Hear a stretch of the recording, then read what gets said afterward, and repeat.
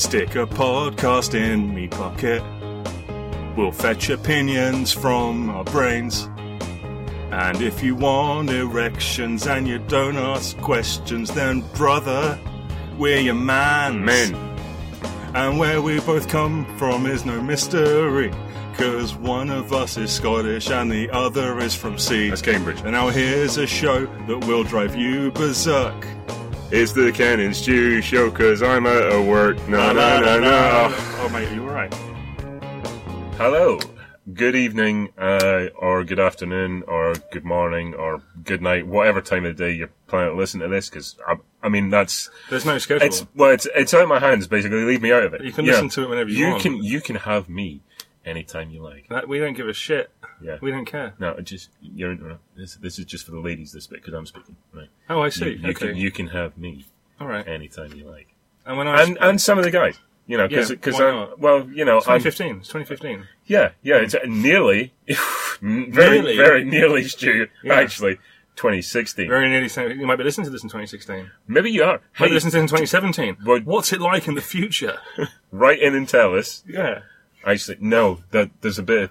Time pen. That's not Might be a going time to. pen. Might It's be a not time- going to. It's not going to get to us in time, though, Might is be a it? time email by then. So. Well, but wouldn't we have that? If you sent an email Yeah, and you dated it with an earlier year, yeah. that's when it gets there.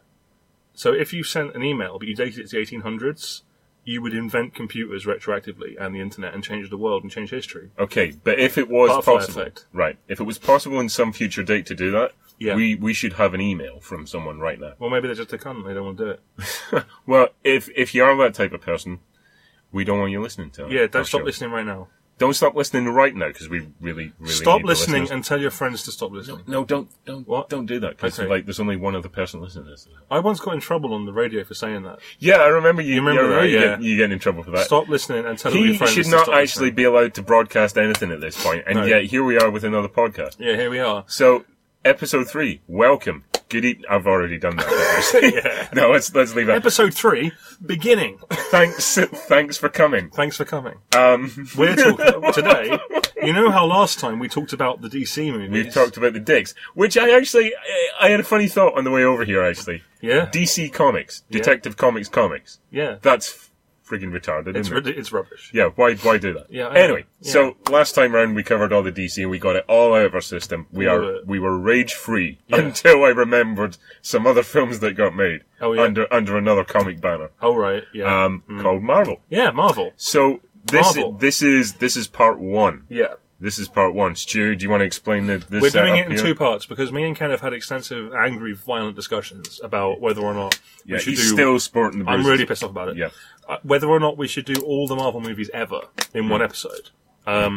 I contend that's way too many movies. Yeah. And the way we broke it up is we're doing all the You know how Marvel has the cinematic universe, right? Ken? Yeah, I do know that. Yeah.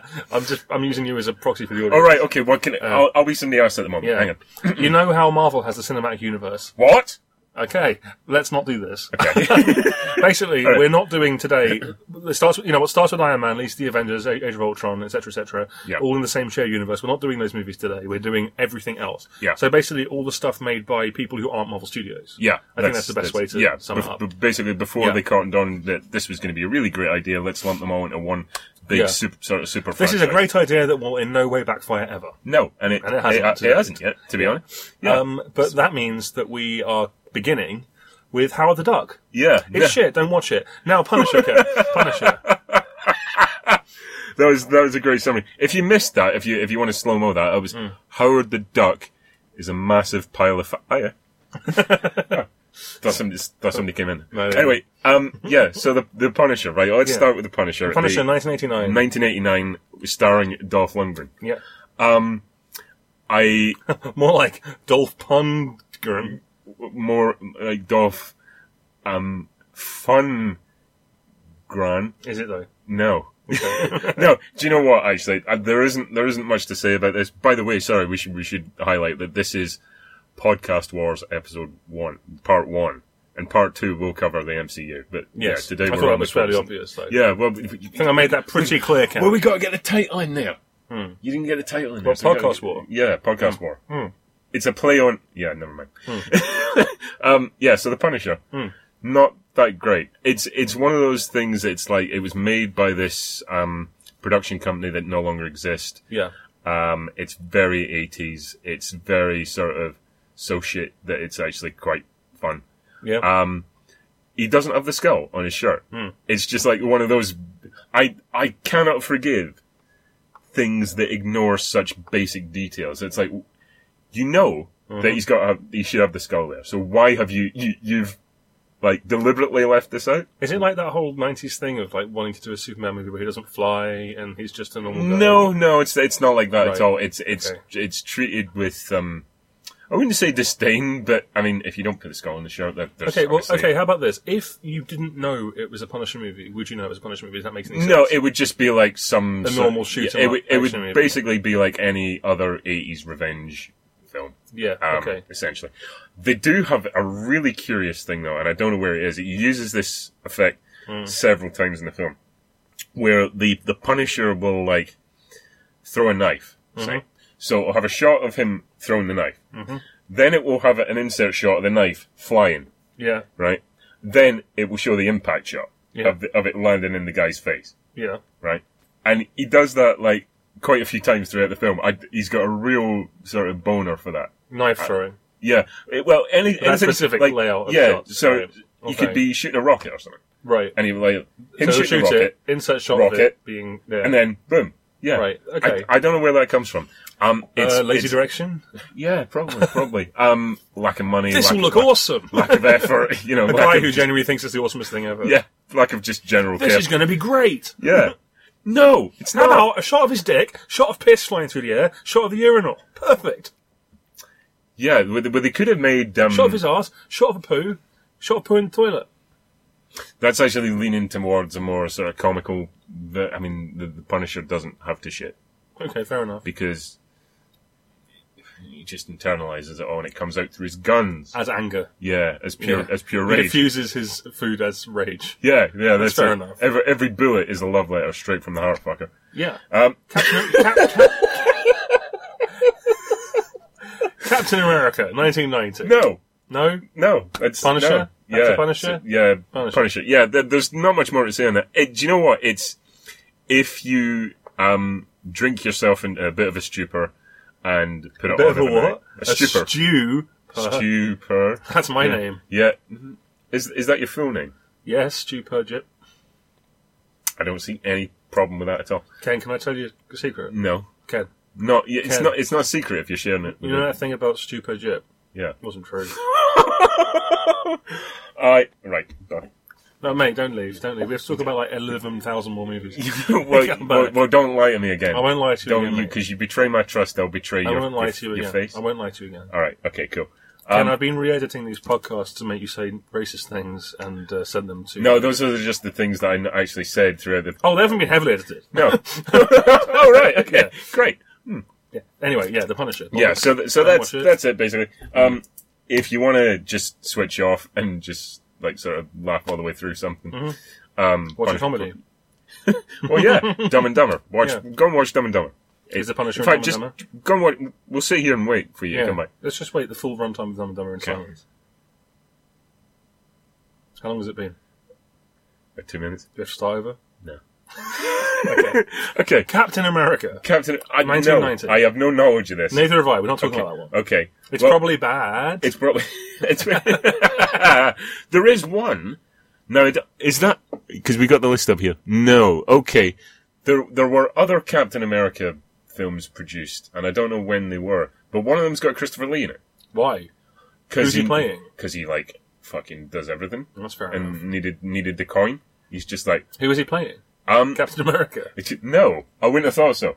Probably... I'll stop you, Red Skull. That sounds nothing like it. I know. When I saw... Is this going anywhere? The Captain of America. Captain Sarah America. No, you see, the thing is, if you ever watch any YouTube videos of him, he takes, like, 10 million years to get a sentence out, so that it was a play on that. Tell me, R.I.P. am I the Gandalf one? R.I.P. Christopher Lee. Yeah. Anyway, bye, mate, yeah. Bye, So that's bye, just, Lee. Bye. No. Bye, mate. Don't say bye. You can't Bye. hear you. Bye, mate. Bye. No. Grave. No. But you'll come out of it. Yeah, that's true. One day. Anyway, because of him being Dracula. I never thought of that. Yeah. Fantastic Four. Fantastic. Now, you've seen this and I have haven't. seen it. Roger Corman's Fantastic Four movie. Okay, you tell me a bit I'm not about going to say it. much about it. Okay. It's the best Fantastic Four movie that I've seen. And that I'm not joking. Okay, but how many Fantastic Four films have you actually seen? 2. Right. However, I know it to be better than the other ones. I'm sure. The thing is, Okay. Fantastic Four movie, the Corman movie, they had no money to make it, right? And it shows that they had no money to make it. Right. Because they had no money to make it, they got goddamn creative. Right. Okay. That movie okay. looks fun. It's a fun-looking movie. The Thing makeup is better than any Thing makeup that I've seen in any other... Like, the CGI looks like shit. The Thing makeup in that looks like a dude made out of rocks. Right. It looks good, you know? Okay. Some of the effects are absolutely laughable, but what do you expect, you know? And it had Doom in it, and he was actual Doom. It wasn't just like some hacker or some stupid bullshit man. It was actual Doom. And, you know, if you want to watch a low-budget, cheesy-ass, dumb movie, you could Watch do The a lot Punisher. worse. Yeah. You could do a lot worse than Roger Corman Fantastic Four. It's a fascinating thing, because it's, like, unreleased, you know? Yeah. You can download it. Even though it's widely available on YouTube. Yeah. I have bookmarked it for watching Yeah, at some point, but I've just not got around to it. It's not... there are worse films to watch. There are worse Marvel films that exist. Oh, yeah, By yeah. miles, Yeah. I would say. Okay. Well, that was going to be my next question. Like, what actually makes it better? But you've implied a certain amount of flexibility in terms of Flexibility because he can stretch. Oh, it wasn't Mr. Fantastic Four, he can stretch. Mr. Fantastic Four. Yeah. No, I wasn't really thinking about his cock or anything. All right. Well, I wasn't either. No. Why did you say that? Well, because I was thinking about it. Sorry, yeah. I lied to you now. God, we're one all now. Invisible One's got an invisible fanny, so it just, you know. Well, how does he know where to put it? Because he's fantastic.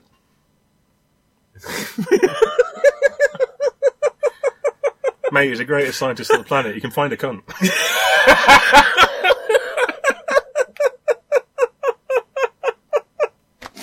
Oh, that'll never make the cut. Right, okay. It's already in it. I'm not editing it. You're not editing it. No. Okay. Way! Freewheeling. Banter. So far, very little information. Yeah. Well, that's because we're speaking about films that generally there's not much to say. However, the next one. Well, that is quite interesting, though. I will get round to watching that. I do. Genuinely, because I think that points to quite a big problem that they have nowadays where you have just this, like, surplus of money. Yep. And people get lazy. Like George Lucas. Lucas is a complete victim of that. There's no inspiration, there's no need for any sort of creative drive because any single problem can be fixed. Did you see in the news recently Francis Ford Coppola talking about George Lucas?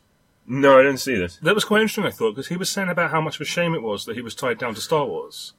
And there were a lot of people getting mad about it on the internet. Right. They were saying, like, it's a shame because George Lucas was a creative and interesting director when he made, like, THX, you know, which American Graffiti. I've never seen either of those, actually. And Star Wars, but then he got tied down to Star Wars forever and didn't make any other films. And I was like, that's fair enough. That's a fair point, I thought. The thing is... You made Jack. The thing is, though, right, okay, two things. Yeah. One, George Lucas tied himself down to Star Wars yeah. because he wanted some sort of independence and a big shitload of money. Yeah. And that's what got him. It's so fair enough, so he doesn't really have a point there. Two, he bankrolls a known paedophile. Oh. So... That's Victor Salva, by the way, the director of Jeepers Creepers, who, you know, that's not libel, it's an actual fact. Isn't he coming back to do a third one? A film, not a crime. Oh, right. Thanks for pointing out. Yeah. You asked me that like I care. Okay, fair enough. Yeah. So Francis Ford Coppola doesn't know what he's speaking about. Having said that, Jack. I recently watched his version of Dracula. Yeah. And loved it because I tell you what, it is like basically what we was sort of along the same lines of what we were saying about Tim Burton. Yeah. Just like a real pure expression of visual cinema. That's the Reeves one, right? And That's a decent movie. he is fucking terrible in it. Yeah, he is. But that's Keanu Reeves for you. But yeah, exactly. But no, it's a really good film, that. Keanu Reeves, nice lad. Shame about the acting. Yeah. Yeah. Nice, but nice guy. Yeah. Nice guy. Very nice guy. And I hope they do Bill and Ted 3. And anyways, I need that in my life more than I thought. Actually, yeah, they are doing that though, aren't they? They've literally confirmed it's written, but it's not actually it's not in production. started yet. Oh, that's a shame. So we need to get that going. Let's do it. Let's make it our mission. All right, great. And then there's 4-year break from 1994's Fantastic Four. Holy crap! Fantastic Four, 94. Holy shit! 4. Oh, wow! Do you think those numbers? Do you think they did that on purpose? No. Oh. And then 1998, we had what I would call the beginning of the new comic book. With this resurgence. This is the one that really sort of started the wave. Comic book movies, I think this is fair to say, ghetto. Huge ghetto thing. Like, no one went to see them, you know? Yeah. However, certainly, if you look at the ones before Blade, nobody went to see those. Well, there was Batman. There was Batman. Well, Okay. I would think it's fair to say that Batman back then was mostly seen by the general population because of the 60s series. Yeah. But also just because he's, like, you'd be hard-pressed to find someone who hasn't heard of Batman. Very. Whereas, look at the Punisher, the Fantastic Four. Now, comic book guys would know who they are. Oh, yeah. General people on the street, not so much. Mm-hmm. Not so much. The thing about the Fantastic Four are like the OG Marvel superheroes. They've been around for so long. Yeah. And yet, average guy doesn't know their names. Yeah. It's messed up. There's a Mr. Four and a Mr. Four, Invisible Woman. Yeah. Rockman and Fire. And Fire. On Fireman. Yeah. On Fireman. Flame On Dude. Flame On Dude, yeah. Yeah. I think he is actually literally called On Fireman. Yeah. Because he's been playing NBA Jam. Yeah. The man is on fire and nobody is doing anything. Shit, we made a gamer's joke in it. Well, no, I did. I'll just leave. It's okay. We can make gamers jokes. Okay. Because everyone knows about NBA Jam. Yeah. Boom shakalaka. He's on fire. Okay, let's stop. Yeah. Anyway, we started talking 8 hours ago about Blade. We want to talk about Blade because Blade is the first, I would say, worthwhile comic book movie, for sure. Marvel comic book movie. I would say, in terms of the Marvel set, absolutely. Yeah. It is. I would just. It's been a while since I've seen it, but I remember it quite well because I think it's a stylish. It's a stylish movie. It's cool. Yeah. It's a cool movie. Yeah. And comic books were not cool. No. Now they're kind of cool. They've been made cool. Yeah. But then they were not cool at all. If you had a comic book, you were a nerdling. I mean, to think, it's a sort of fairly alien concept now, but to think that back in 1998 when they did that, it was not a guaranteed money spinner. That was quite a risky thing. Okay, because of all the comic books that you could make in a film, like to sort of kick off this wave that happened, you're picking a relatively urban comic with an African American lead, quite unknown as well. I would say relatively unknown. Although I knew of him basically because he cropped up in the Spider-Man animated series. Yeah. That's the only time I didn't know it was a comic. Right, I saw it, and I'm sure that's true for a lot of people. Yeah. But and I think they were making a fairly pointed statement with that opening scene. That first 10 minutes. Yeah. Hey, like a steak. Like his... Or a vampire's teeth. Or his sword, because his sword... Yes. Yeah. The opening scene was the club, wasn't it? Yeah. Epic scene. Yeah. It's just, that is fucking high energy. Just, really pumping. I think it's a movie that succeeds. It's a little... You're going to hate me for saying this. Okay. It's a little bit post-Tarantino, I think. I hate you. Okay. I think it's a little bit post-Tarantino because it's really violent, but it doesn't feel... To me, like a splatter movie, it doesn't feel egregious. It feels comic book in its violence, and I think that's what a lot of Tarantino films feel like as well. Okay, really. So I think there's a little bit of that because it's kind of a wisecracking movie as well. Well, it's like, I don't know. You could kind of look at it in terms of the way they sort of introduced Blade with the sunglasses and the slow mo and that. I mean, I don't know that you would have seen that before he did that kind of thing with Reservoir Dogs and stuff, So there's maybe like an imprint of Tarantino. The one thing to be grateful to him for. That's the thing. He's made his mark. Now he can fuck off. Yeah. Thanks for Blade, Quinty. Yeah. Cheerio. Piss off. Yeah, but that opening scene is just pure energy. It's great. It's just got this pumping really music and it's just really driving soundtrack, and then he turns up, and then it's just like everything goes to shit. But I mean, not in a film sense. Yeah, no, but in the narrative. Just in the thing. Yeah. That's it. You've just got this mass of bodies, and then the music sort of stops, and he's there, and then, and then the actual score. It's a statement. It's a definite statement. It's really a statement. Like they're taking it seriously. Yeah. There's an intent behind it, but they're also having like a lot of fun with it, obviously. Yeah. And that really comes through. Good side cast as well with Whistler. What's his? Chris Christopherson. Yeah. He's really good in that. Yeah, he's good as he's got that kind of timbre in his voice. He's got a kind of mentor, isn't he? He's like a mentor character, he also just if you asked somebody to think of who could play this grizzled old still badass though. Yeah, but much tougher than he looks kind of thing, but with that kind of rasp in his voice. Yeah. He's definitely in the lineup of that era. Is Blade the one with the metro sequence? Because I remember that being amazing. There is a sequence. Yeah, they escape from they go to some place where there's like, oh, that's it. They're holding the book. Yeah. All the pages of the ancient vampire book, and they escape and they get on. He escapes by grabbing hold of a train. Yeah. Yeah, they're in the subway, so there's a chase through that. Yeah. I remember that sequence really strong.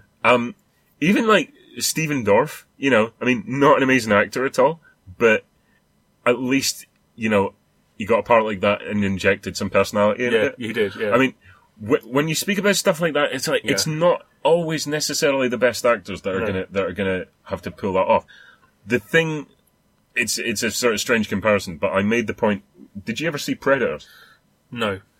Okay. Predators plural. I haven't seen a Predator movie. The Rodriguez produced one. Someone spoiled the first one for me, and okay. Yeah. Okay, so it had people like Adrian Brody in it.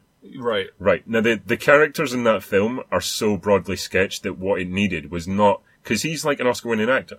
Yeah. It didn't need that. It needed somebody that could inject personality into it. Character like actor. Had a bit of more screen presence. That's like Stephen Dorff, not a great actor, but with someone like that. Someone who seems to like a memorable he kicked it because it was just like, overblown. Also, there's one of the most epic lines in the history of cinema, which is, some motherfuckers are always trying to ice skate uphill. Which is, take a minute and think about that. Yeah. I love that film. It's a good one. But do you know what the only thing is? Actually, you know what? We'll come back to that when we get to the second one. To Blade 2, yeah. Because there's one film sandwiched between Blade and Blade 2. Yeah, that's it. But that first Blade is great. Awesome. It's a great movie. It's a really good movie. And in my opinion, the second one's even better. So, and that'll be interesting when we get to that. Yeah, although it's been even longer since I've seen that, so we'll see what I remember about it. Well, I've seen it fairly recently, so I'll be able to correct you. Yeah. Okay. Anyway, next up is X-Men. Okay. The first X-Men movie. So that is more aimed at the mainstream. Very much so, than Blade. So you've got like an ethnically if Blade set the diverse stage. Blade set the stage, and X-Men tore it up. Basically, they absolutely made it okay to make comic book movies. But again, not a sure thing. Absolutely not. There would be the sort of existing fan base that would definitely go, but you've got to. I think it was mid-budget as well. I'm pretty sure it was mid-budget. It wasn't huge at all, and that kind of comes across. There's I don't know what kind of tone would you say it has? The first X-Men movie. Yeah, it's a weird one. It's a weird one compared to the other movies. Yeah. There's a lot of talking in it. There's a huge amount of There's not that many distinct action scenes, really. But then there's Wolverine and Sabretooth at the beginning, which is brief. Yeah, I mean very brief. And then there's the extended sequence at the end with the Statue of Liberty, which is quite muted in itself. I know, not overly exciting actually. No, great dialogue though. But But other than that, it's mostly talking. But then you think about great dialogue. I mean, Joss Whedon had a hand in it. Yeah, that's true. So, but that was in development for ages before they actually really got it going. When you think of that first X-Men in terms of like action compared to what it became, there isn't that much. Although the action when it actually comes is muted, but it's fairly brutal. Yeah, it is. I mean, it's every sort of punch thrown has an impact. Yeah. As opposed to sort of later when it gets quite silly, but I think the first X-Men movie plays on the horror elements quite a lot. There is, it's almost, I mean, without sort of, overemphasizing the point, it's a little bit Cronenbergian. Yeah, yeah. The melting guy on the beach in particular. Yeah. I remember that but also being quite frightening. just even the thing of like Wolverine's claws coming out when it's got that focus shot on his knuckles as the skin separates. Just there is a lot of body horror. Yeah. Like the Rogue kissing the guy. Yeah. And him just going into this like horrible seizure. Into shock, basically. Yeah. Yeah. So perfect. I would say that was that and the sequel. After that, it becomes too many characters first, basically. But that is the problem when you've got such a rich sort of library to fall back on, and you can't please everyone. No. But everybody's got their favourite, and one person's favourite is not going to be the other person's favourite. I think you try to appease too many people, and you end up failing. The only character who I feel gets really short shrift is Storm. Yeah, well, because I love Storm. Yeah. And she's one of the big characters in X-Men. She was the leader of the team for years in the comics. She's a big deal character. And she gets reduced to basically a joke because everyone makes fun of that line she has. Which is a good line. Do you know what? I do not understand. I don't get it. I don't understand the negativity towards that It's line. a funny line. Yeah. It's a badass funny line. And yeah. Yeah. Maybe it's not so much the line as her delivery of it. I think maybe people have a problem with. Well, I mean, I'm going to say the line in case people don't know what we're talking about. They do. It's basically, do you know what happens to a toad when it gets struck by lightning? Pause. The same thing that happens to everything else. Well, yeah. It's awful. It gets fucked. Yeah. That's not the line. Yeah. What happens to a toad when it gets struck by lightning? It gets fucked. Would that have been better or worse? Yeah, because lightning will fuck you up. Yeah. No, but that's basically the intent behind it. Yeah. Although, when I first saw it and I wondered what happened to Toad, somebody told me that basically, the point of the X-Men is that they don't kill. They don't kill. They aim not to kill. So he basically, even after that shot, should still be alive. Yeah. And I was waiting for him to come back because I really liked Ray Park. Like, as a martial artist and, obviously doing Star Wars and stuff, I was like, is he going to be in the next one? Because apparently they planned, for this second one, they planned a Nightcrawler versus Toad sequence. That would have been cool. Yeah, that would have been really cool. He's not back, is he? Or does he appear briefly? He doesn't appear until, is it? Oh, Days of Future Past. I don't remember him. Oh, yes, I do. Yes, I do remember that. Yeah, he comes back. But he's never seen again after that. No. Which is a bit odd. Also, he's not dead, but he is in a coma forever. Yeah, but also, if they choose to unplug him, hey, that's not Storm's problem. I find it a bit odd that Sabretooth never came back after the first one. Did he not? No, that is weird. Well, he's in Origins, I guess. But he definitely should be there because he's got the healing factor, right? Yeah. Which makes not a lick of sense. I'm surprised Magneto didn't come back. Joking, he's in all of them. I know, he's in all of them. You see what he did there, listeners? He went down a similar path, and then picked a character that actually does come back. So subversion. It was a humorous sort of subversion on very funny what stuff. I was saying. Yeah, good. Well done there, Stu. Thanks. You have won some fans with that. I know. Yeah. So the first X-Men. When you say fans, do you mean? Is that short for anything? Like in the first episode? No. Okay. Let's just not say that. Okay.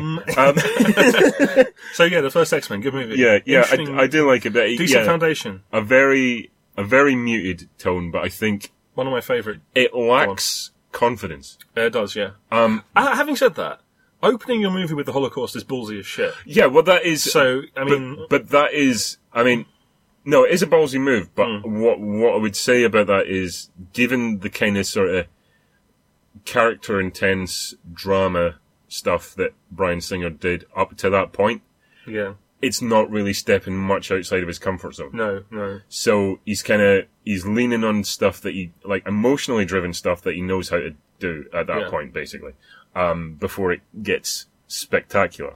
A very ballsy move to open an X-Men film, like a mainstream comic book film, with that kind of sequence, but not that much of a challenge for that director.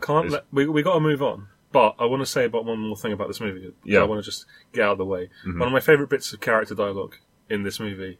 There's the sequence where Mystique has been impersonating people, basically. Wolverine turns up and Cyclops, and he's like, "It's me." And then Cyclops goes, "Prove that it's you." And he goes, "You're a dick." And he just goes, Okay. And I thought that was really good. Right. Well, there is also the when he's going through the metal detector and he gives him the middle finger with a claw. Yeah, with the claw. Yeah, that's great too. Smelly mid-claw digit. 'Cause God knows where that's been. He goes, sit and spin on that. Yeah, on that. Yeah, but yeah, a good foundation, but not quite there yet. I would have thought. Quite. I mean, I like it, but it's not one I go back to often. No, I would say I've seen it a few times. Yeah, but I don't go. Although, I mean, yeah, for what it is, it's a solid effort. For if sure. I'm going to go back to an X-Men movie, it's going to be X2, and we'll talk about that soon. Yeah, we'll get onto that in a bit. Yeah, but first we've got to talk about Blade 2. Okay, now Blade 2. I would say I like it a lot. Okay, Del Toro brings a lot to it that I like. Del Toro, before he went appallingly shit. Before he made Pacific Rim, basically. Yeah, The shittest film ever made. One of the shittest shits ever shot. Yeah. Yeah. We lost some listeners saying that, you know that, right? Yeah. There are a lot of people out there, idiots, that like Del Toro. Who can't think, who really like Pacific Rim. Yeah. Even though it's awful, it makes no sense. Even though it's basically a combination of Transformers, like the Michael Bay one, which is shit, and the Roland Emmerich Godzilla, which is also shit. Which is shit. So combine those two. I mean, that is the most delicious combination since Spam Flakes. They're pandering to nerds by calling them kaiju. Yeah. So nerds who love anime jump on that. Yeah. I like anime, but I don't like that kind of anime. Yeah, exactly. Yeah. And then it was quite funny. I was talking to someone on the internet about it once, and I said I didn't like how pandering it was. I don't like that. And the guy said it's not pandering, and I was like, the monsters are called kaiju. How is that not pandering? It's direct pandering. Yeah. It's saying, hey, we know about those shitty old Gamera movies. Look, we've done a reference. Do you get the reference? You're one of us. Yeah. Come and like our bollocks film with no characterization. Did you hear Ultraman's going to be in the sequel? Are you serious right now? No. Okay, good. But you could well be. You could well be because they're pandering. Yes, they are. Yeah. And then you get something like the Godzilla, which did it all right. I thought. Yeah, I mean the recent Godzilla. The recent Godzilla. Yeah, the recent one. Excellent movie. I know we're not speaking about this, but just briefly. Yeah. I don't understand. Do you like that film? I did. Yeah. Okay, you are one of maybe 3 other people. You know, me and you. And 2 other people I know like that film. I went into that film. I know we're not talking about it, but just quickly, like you said. Yeah. I went into the Godzilla like, this is going to be shit. Like, that was my mindset. I'm going to hate this. Yeah. I'm going because my friends want to go. I want to go with them. I don't want to, be that guy. Yeah, it is. So I went. Yeah. And I came out of it like, that was teetering on a knife edge of being shit. Like, the whole way through, and it never fell into shit. Because it had some moments that I thought were genuinely quite affecting. Yeah. It had some stuff that was awesome, like the blue light laser thing. Oh, man. And they didn't. I mean, the ending is complete bollocks. It has one of the most bollocks endings I've ever seen. Yeah. Godzilla, levels the entire city and then he just swims off while they all go, yay, Godzilla! Yeah. But it's, sorry for the spoilers, by the way, Godzilla wins. Yeah. Sorry. Do you know what? But they focused on the characters. They made the characters kind of likable. They had Bryan Cranston. They didn't overuse him. Yeah. They got rid of him. Yeah. But the thing is, right, the most bollocks complaint I've ever heard, and it's the one that everybody who I know doesn't like it says, is, there was too much focus on the human characters. It's like, have you never seen a Godzilla film? How bored would you get if it was just 2 people beating each other up the whole time? Pretty much any Godzilla film, 80% of the running time is given to these human characters that we don't actually care that much about, and then there'll be a big scrap. Yeah. And it followed that template. I tell you what it did, though, that the Japanese ones, don't know, obviously it had a lot more money, but that film looked fucking gorgeous. It did look lovely. There was the Halo jump. Yeah, I mean, I saw that in the trailer, I'm like, I'm in.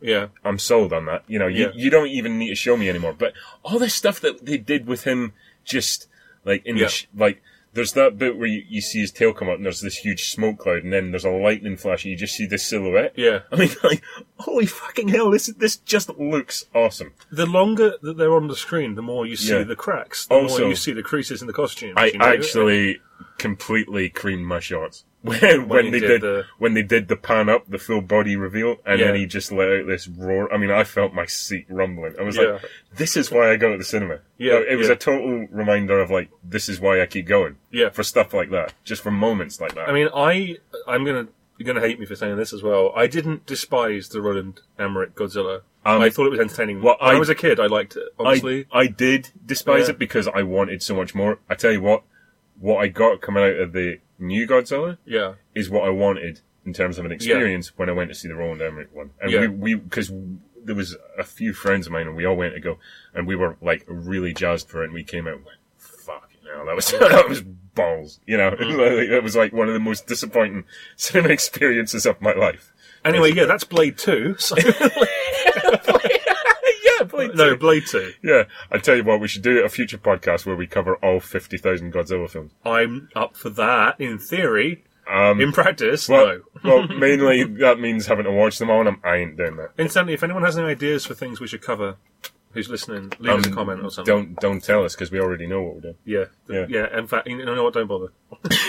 Anyway, maybe we should keep your stupid feedback to your goddamn self. In fact, stop listening. This is just for us, okay?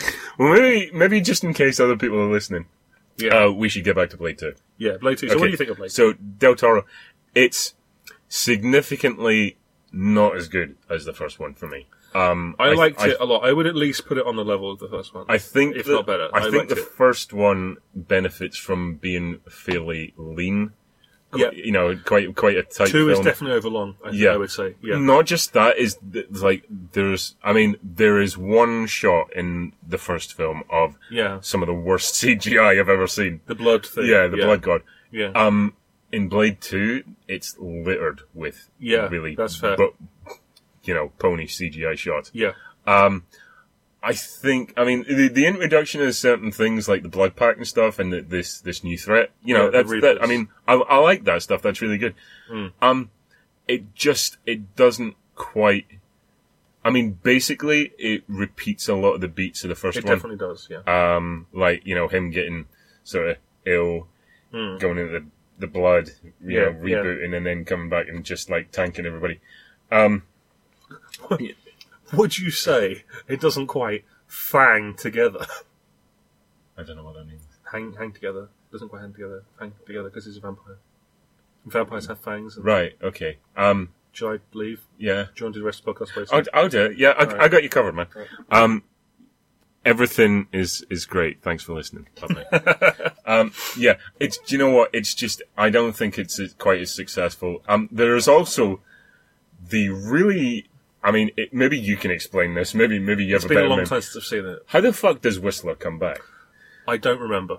Well, in the first one, he says that he's going to shoot himself because he's been infected and he's going to turn. Yeah. You hear the gun going off.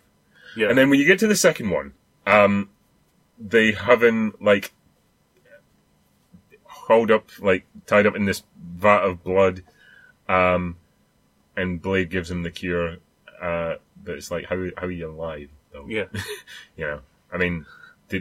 What? How are you alive in the first How are you alive? Weren't they going to infect you? Yeah. They forgot. Yeah. So there is that. I like that they brought him back. Yeah. Because I think he's a fairly essential element of that. Well, I suppose if they hadn't brought him back, they could have brought back his mum, and they could have had Whistler's mother, like the painting. Do you want to apologise? I'm sorry for that. For that gag, because his mum's listening, and she will be offended. That's all. Sir Fenage will have to sit down and look horizontally, look sideways in profile. Yeah. Wearing what looks a bit like a nun outfit. Anyway, moving. And then gets a face erased by Mr. Bean, and Mr. Bean draws a face on with a biro. We should do a Mr. Bean episode. We shouldn't do a Mr. Bean episode. We should. We shouldn't do a Mr. Bean episode. I don't want to do that. I can tell you now. I like the one where he went to a public place and made a fool of himself. That's every episode, though. I know, that's the joke. I like the one where he was Black Adam. Okay, that was a good episode. Different series, better series, funny. Anyway. Well, no, the Black Adam was rubbish. It's not till Black Adam 2 that it got good, man. No, that's true. Yeah, that's a fair point. Coming soon, Black Adam episode. No. I was going to disagree with you, but you're absolutely right. Anyway, so Blade 2. Yeah, I do like it. Yeah. I do like it. It's got plenty decent action beats and stuff in it, and Yeah. you know, it maintains at least a decent sense of energy to the proceedings, because I think he's like Del Toro at that point is still sort of learning his craft, and like just, I mean, that you can't have had a huge amount of money to spend on that. He's still, you know, I like the film. I just, for me, it doesn't quite beat the first one. Del Toro, for me, I'll forgive him. I won't forgive him anymore. No. Because Pacific Rim was too crap for me. That pissed me off, that shit. It Yeah. really pissed me off. And you know when you say, like, oh, that film pissed me off, you don't really mean it, you just mean you didn't like it. Yeah. Pacific Rim actually actively pissed me off. I thought it was awful. Well, I hated it. I hated what it represented. I went knowing that it was going to be shit, but Yeah. You thought you'd at least have some fun. the thing is, I was disappointed, mainly coming up off the back of Pan's Labyrinth, which Yeah. I loved to bits. It's And I great. thought, at this point, I expect more from you. Yeah. You're capable of better than this, and Del yeah. Toro's films, like Pan's Labyrinth, like Hellboy 1 and 2. Hmm. Hellboy 1 and 2, I am under no illusion of those being masterpieces. No, not at all. I'm not insane. Not at all. However, they entertain the fuck out of me, especially the second one. Yes, but Because I mean, we spoke briefly we did. about the second one. Del, and I Del, was, Del Toro has a grasp of how to represent monsters in mythology, and he does it so in a way that really draws me in. Mm-hmm. He doesn't treat monsters like oh, here comes a fun, here comes the monster kind of thing. These creatures are just there, yeah, and he integrates them really well, I think. And I can forgive him for that, for making films like, I mean, Hellboy 2. I love Hellboy 2. It's a goddamn mess. It's a hell of a mess. Yeah. But it does so much to endear me to it. yeah. Like oh, sorry, I should probably turn it off. That's my phone, lads. That's his girlfriend. Yeah. What's she? But anyway, but with Pacific Rim, it Yeah. was just like, it was too self-indulgent. Yeah, it was comparative to why Tarantino makes, like, what he makes, why he makes it. Yeah. It was for that same reason. Hey, I love these films, you're gonna love them too. Yeah. No, sorry. There's a reason that they don't make these anymore. If Pacific Rim had a lower budget, it might have been interesting. But the thing is, it's that horrible, Synthetic fucking movie. yeah, it looks really fakey, digital, horrible. There's this sheen to everything. And it's the same trick Roland Emmerich did in Godzilla, because he knew his effects were shit, of just having rain over everything. Or be underwater. Yeah, to cover up the lack of Yeah. finished effects, basically, and it looked pony. For me, I just sat through the whole thing, like, I like monsters, I like giant robots, so when do I get to actually see them? Yeah, When are they going to put the lights on and let me see them? And they never did. Yeah. The first fight's in the rain, knee-deep in water. Yeah, There's a brief shot on a grainy TV screen in the distance of it in the light. Yeah. That's all you get. Yeah. And the last fight is underwater yeah. with a filter over everything. Yeah. I could barely see what was going on. Well, yeah, exactly. So I was just Imagine like, that why in- would I enjoy this? Imagine that film in bog standard 3D. You wouldn't see fuck all. You wouldn't see shit. No. know. It was. Why are we talking about Pacific Rim I don't on this it angers, Marvel podcast? It angers us. It Yeah, angers. it really does. It angers us. Let's move on. Let's move on to Anyway, Spider-Man. But yeah, Blade 2. To summarize, Yeah. I do like it, but it's not. Yeah. It's not up there. I like it a lot. It's not up there with Spider-Man though. It's Which is fun what we're though. talking about. It's definitely At least fun. it's fun. You It's know? definitely not a bad movie. No. Sam Raimi, Right. 2002, Yeah, Spider-Man 1. Spider-Man. Excellent. Man, do you remember that when that teaser trailer came out? Nope. The one with the World Trade Center. Oh, I only saw that after the fact. Oh, okay. But yeah. Man, Because they pulled it really quickly for obvious reasons. Yeah, but the anticipation Yeah. for me waiting on that film coming out. I mean, Yeah. even when I saw the full trailer, I had it on, I think, fairly constant replay. I think until that film, I actually through. I forget who I got it through now, but I think maybe a month before that came out in the cinema, I got a pirate copy on VHS. Yeah. And I'm like, no, I'm gonna wait. I was like, I'm just gonna watch the first 5 minutes, see if this looks. Was it a crappy quality one as well? It was a fairly decent quality. I mean, obviously not the kind of quality that No. pirates go to now, but because it was on VHS. But it was a reasonably good copy. I think I probably still got it somewhere actually. Yeah. I was like, I'm just gonna watch 5 minutes. Do you know what? I'll just watch another 5 minutes. Yeah. I ended up watching the whole fucking thing on VHS weeks before it came out at the cinema. Yeah. And loved it. Yeah. Absolutely loved it. I Funnily enough, knowing we were doing this, I watched it again last night. Yeah. Man, that film still holds up. It's great. Really well. It actually, I mean, we'll get on to talking about the sequels later, but it actually, for me, is probably the best one. I go back and forth because I think it's about as perfect a first Spider-Man movie that you could make, really. In terms of, like, they always talk about the origin story being difficult. Yeah. I think with that being available for somebody to watch, you don't need to redo his origin story anymore, because that is pretty much pitch perfect origin story. The thing is, with Spider-Man, the reason, and this is my opinion, obviously, the Spider-Man origin is a early-ish 60s, I think, 1960s comic. As a result, it's pretty hokey, you know? That's what comics were like. That's what Stan Lee's writing is like. It's hokey. Yeah. It's a hokey story. It's a overly melodramatic story. You can't make that gritty. No. It's too silly. Yeah. He's a wrestler.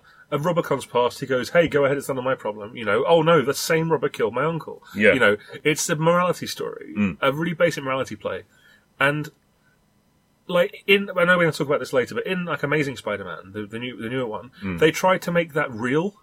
Yeah. And they tried to make it real. And the reason why the first Spider-Man, the Sam Raimi one, works so well is it's a 60s comic book as fuck. Yeah. It's so goofy. And it's intentionally goofy. Yeah. But everything is up to 11 in that movie. Every single thing is overly... It's like a 50s melodrama, I swear. Yeah. It's perfect. It also... Yeah. I mean, it took me back to, like, the age that I was when it first came out. And it's just... It's such a nerd fantasy. Yeah. It's like anybody who has ever remotely thought of themselves as being different or outcast, like that is, you know, he's got a bit of tragedy in his backstory, but he you know, transforms overnight into this, you know, well-built, you know, reasonably good-looking guy. Yeah. He gets... Well, he does the Clark Kent. He takes his glasses off and then he looks fit. He gets the girl, you know, he has these amazing powers, he fights evil. It's just like, that is pure escapism. Yeah. And, man, that's why it's very easy to get swept up in it. Yeah. There also, just that whole thing, but in terms of what you're talking about, it goes up to 11. Yeah. That's true, but I mean, we'll come on to speak about the sequels to this later as well, but they take it too far for me. I think that it's still grounded enough that it's not like completely disproportionate to your your suspension of disbelief, basically. The way they do humour in that first movie is carried through the second one as well, where, you know the sequence where he's in the lunch hall and accidentally webs the tray? Yeah. It's funny, man. Yeah, that is. It is. It's goofily funny. It's funny. And then he gets, when he like rescues like Mary Jane, right? Yeah. In the lunch hall. Yeah. Yeah. Also, J. Jonah Jameson. He's amazing. I mean... You know, the reason they've not brought him back is because no one can do that like Simmons. This is it, but... He literally is J. Jonah Jameson. Yeah. I mean, when they were casting for this, my first thought was Arlie Ermey. Yeah. Oh, the Full Metal Jacket guy. I know what you mean. Thought he would be an amazing J. Jonah Jameson. Yeah. Because he's got the look, he's got the voice and that. But that guy, J.K. Simmons does it really well. Do you know what? The dialogue in it, in terms of like the jokes, I mean, I don't think, maybe you'll disagree with this. Yeah. I don't think they've ever nailed Spider-Man's humour. No, they haven't. In any of the films. Well, we'll talk about it later again. Yeah. But if there's one thing that those amazing movies got right, I think it's the wisecracking. They didn't do it enough, but when they did do it, I liked it.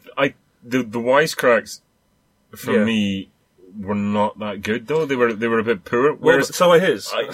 So are Spider-Man's. But I think they were, you know, with a couple more efforts, they would get there. It was definitely aiming at something.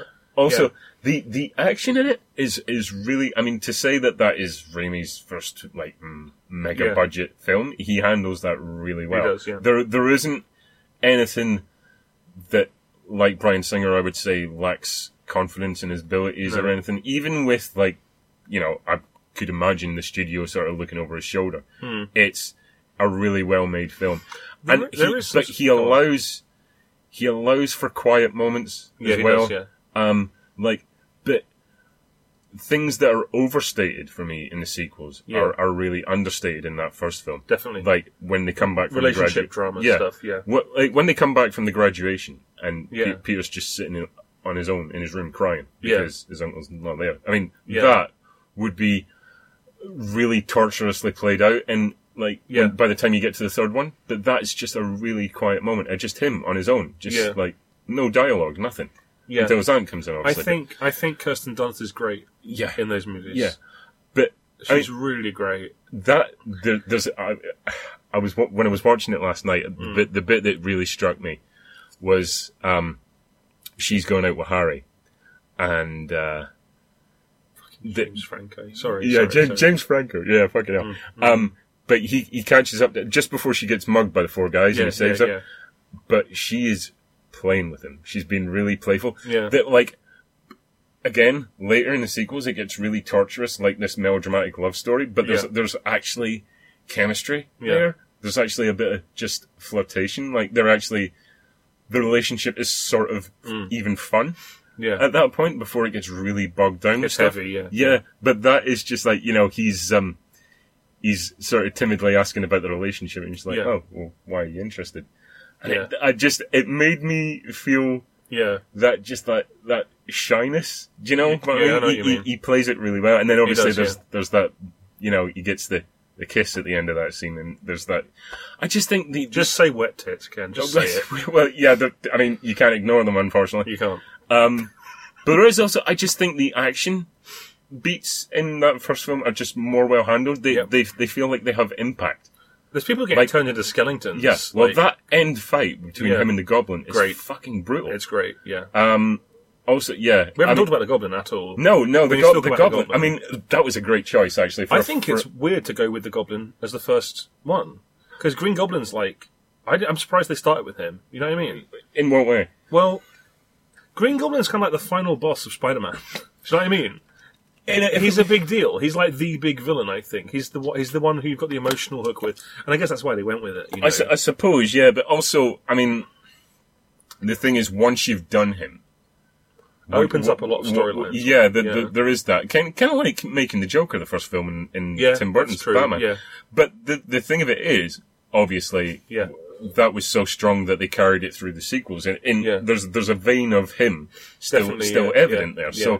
So there was that, at least. But there was a lot of... I remember the criticism at the time thinking... The Power Rangers the Power Rangers. Costume, yeah. Do you know what? It doesn't look that bad. It doesn't, no. It really doesn't. Well, the thing is, it's meant to be like it's an armour. And the armour's been established in universe as having military applications. Yeah. Right? Yeah. And the mask is basically a Halloween mask. Yeah. And it's meant to look goofy. Do you think it would have looked better if he had the purple cloak? No.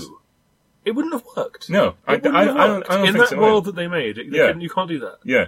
You know, they couldn't do that. Also, to say that that's the first time they've tried to realise Spider-Man on screen, Yeah. the effects don't look, very, terribly ropey. The swinging can... The overhead shots of him Occasionally, yeah, there is that. But there's also, what I like is, in terms of the swinging, there's a progression. There is, even the camera movements in that. Yeah. Like, when he goes chasing after the guy that shoots Uncle Ben. Yeah.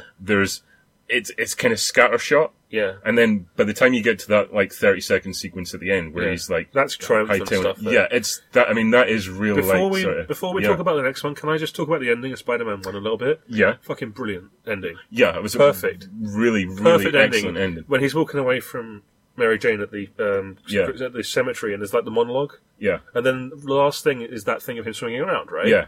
But it's just so well done. I can't even tell you how good that is. Yeah. Thinking about that makes me all tingly. I love that shit. But just that last 30 seconds of him swinging. You said it there. It's triumphant. It's pure, he's back. It's tinged with melancholy, all Spider-Man. There is also that really, 10-year thread that, when she kisses him and he walks away, and she has that moment of, recognition. Yeah. But then they never really followed up on that. I mean, the sequel's set 2 years later, and she was just she was mulling over that for 2 fucking years. Yeah. I'd be right after that the next day. It's hey, are you? Nah. That's how it should end. Hey. No, he's walking away and he's doing a monologue, and she just drops and goes, "You Spider-Man!" Whatever I do is... what? Yeah, no. It's not me, honest. And he goes, no, and he holds his hands up and his sleeve comes down to reveal the Spider-Man outfit. And he goes, oh, why did they do it? Yeah, but there's also just, even, in terms of, the iconography of that series is not difficult to establish, but I like the fact that they even got just some like classic Spider-Man poses in there, like when he's chasing after the burglar and he's in the warehouse and you just see him come down. Yeah, that's a great moment. Yeah. Just stuff like that. Just like, I mean, I'm not even one of these people that reads comic books, but I instantly recognise that as being right. Well, everyone's read a few Spider-Man comics. Do you know what I mean? I was just I know what you mean, they got that. They nailed it. I thought they brought it up to date brilliantly. I think that's as good in a way that Amazing did not do. Yeah, absolutely. Basically, I think the more I think about that first film, the more I think that was just spot on. Yeah, as much as it could be expected from a first effort of Spider-Man. Yeah, I mean, I couldn't ask for much more. From the success of Spider-Man, Daredevil. Right, Daredevil is a much maligned film. It is much maligned. And do you know what? I'm gonna get. We're both possibly gonna get stick for this. I don't understand why it comes in for so much. I do understand because of Affleck. Affleck. Well, yeah. Good luck with Batman vs Superman. Yeah. Can't wait till that comes out.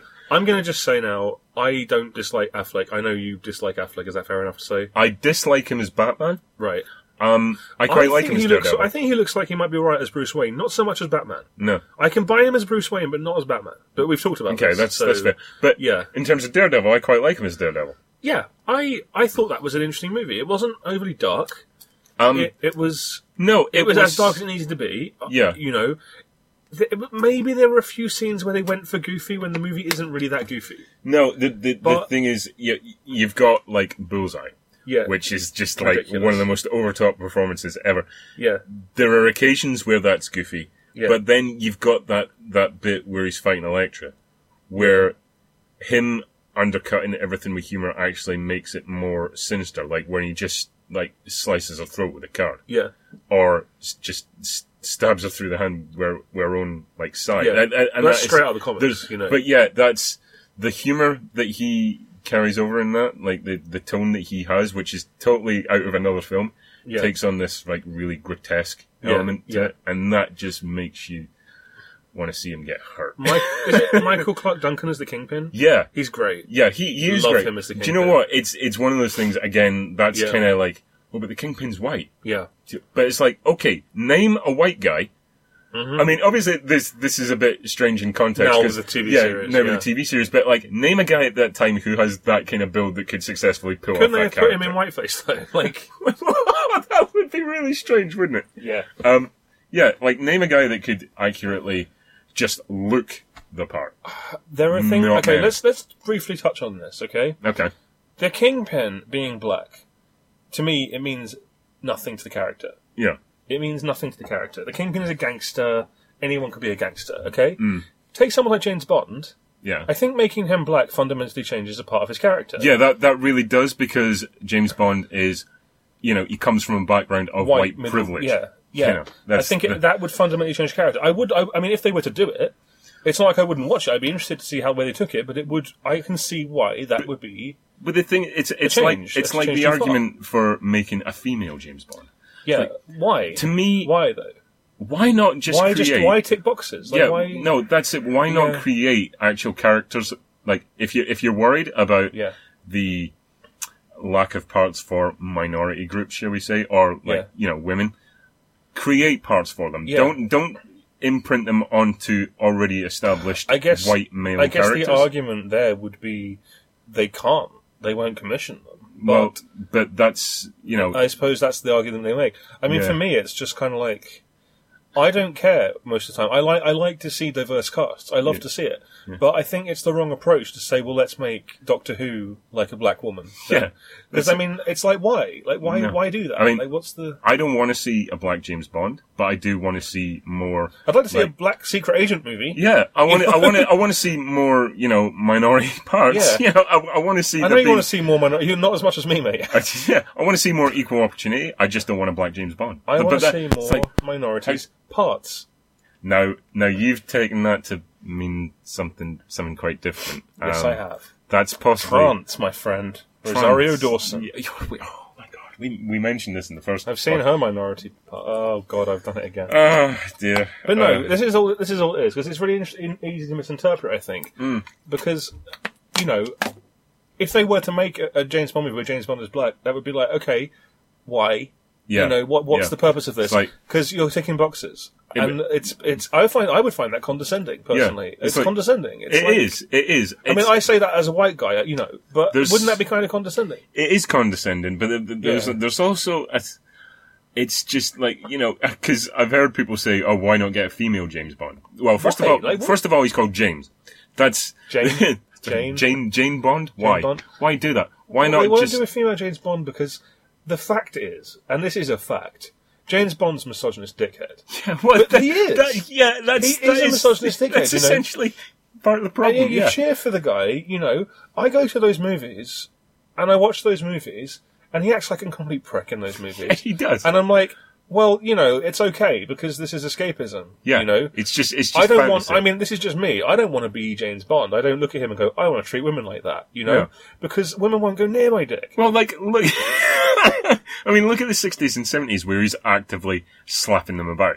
Yeah, without any sort of regard. And you watch him and you're like, this character's a relic. You know. Yeah.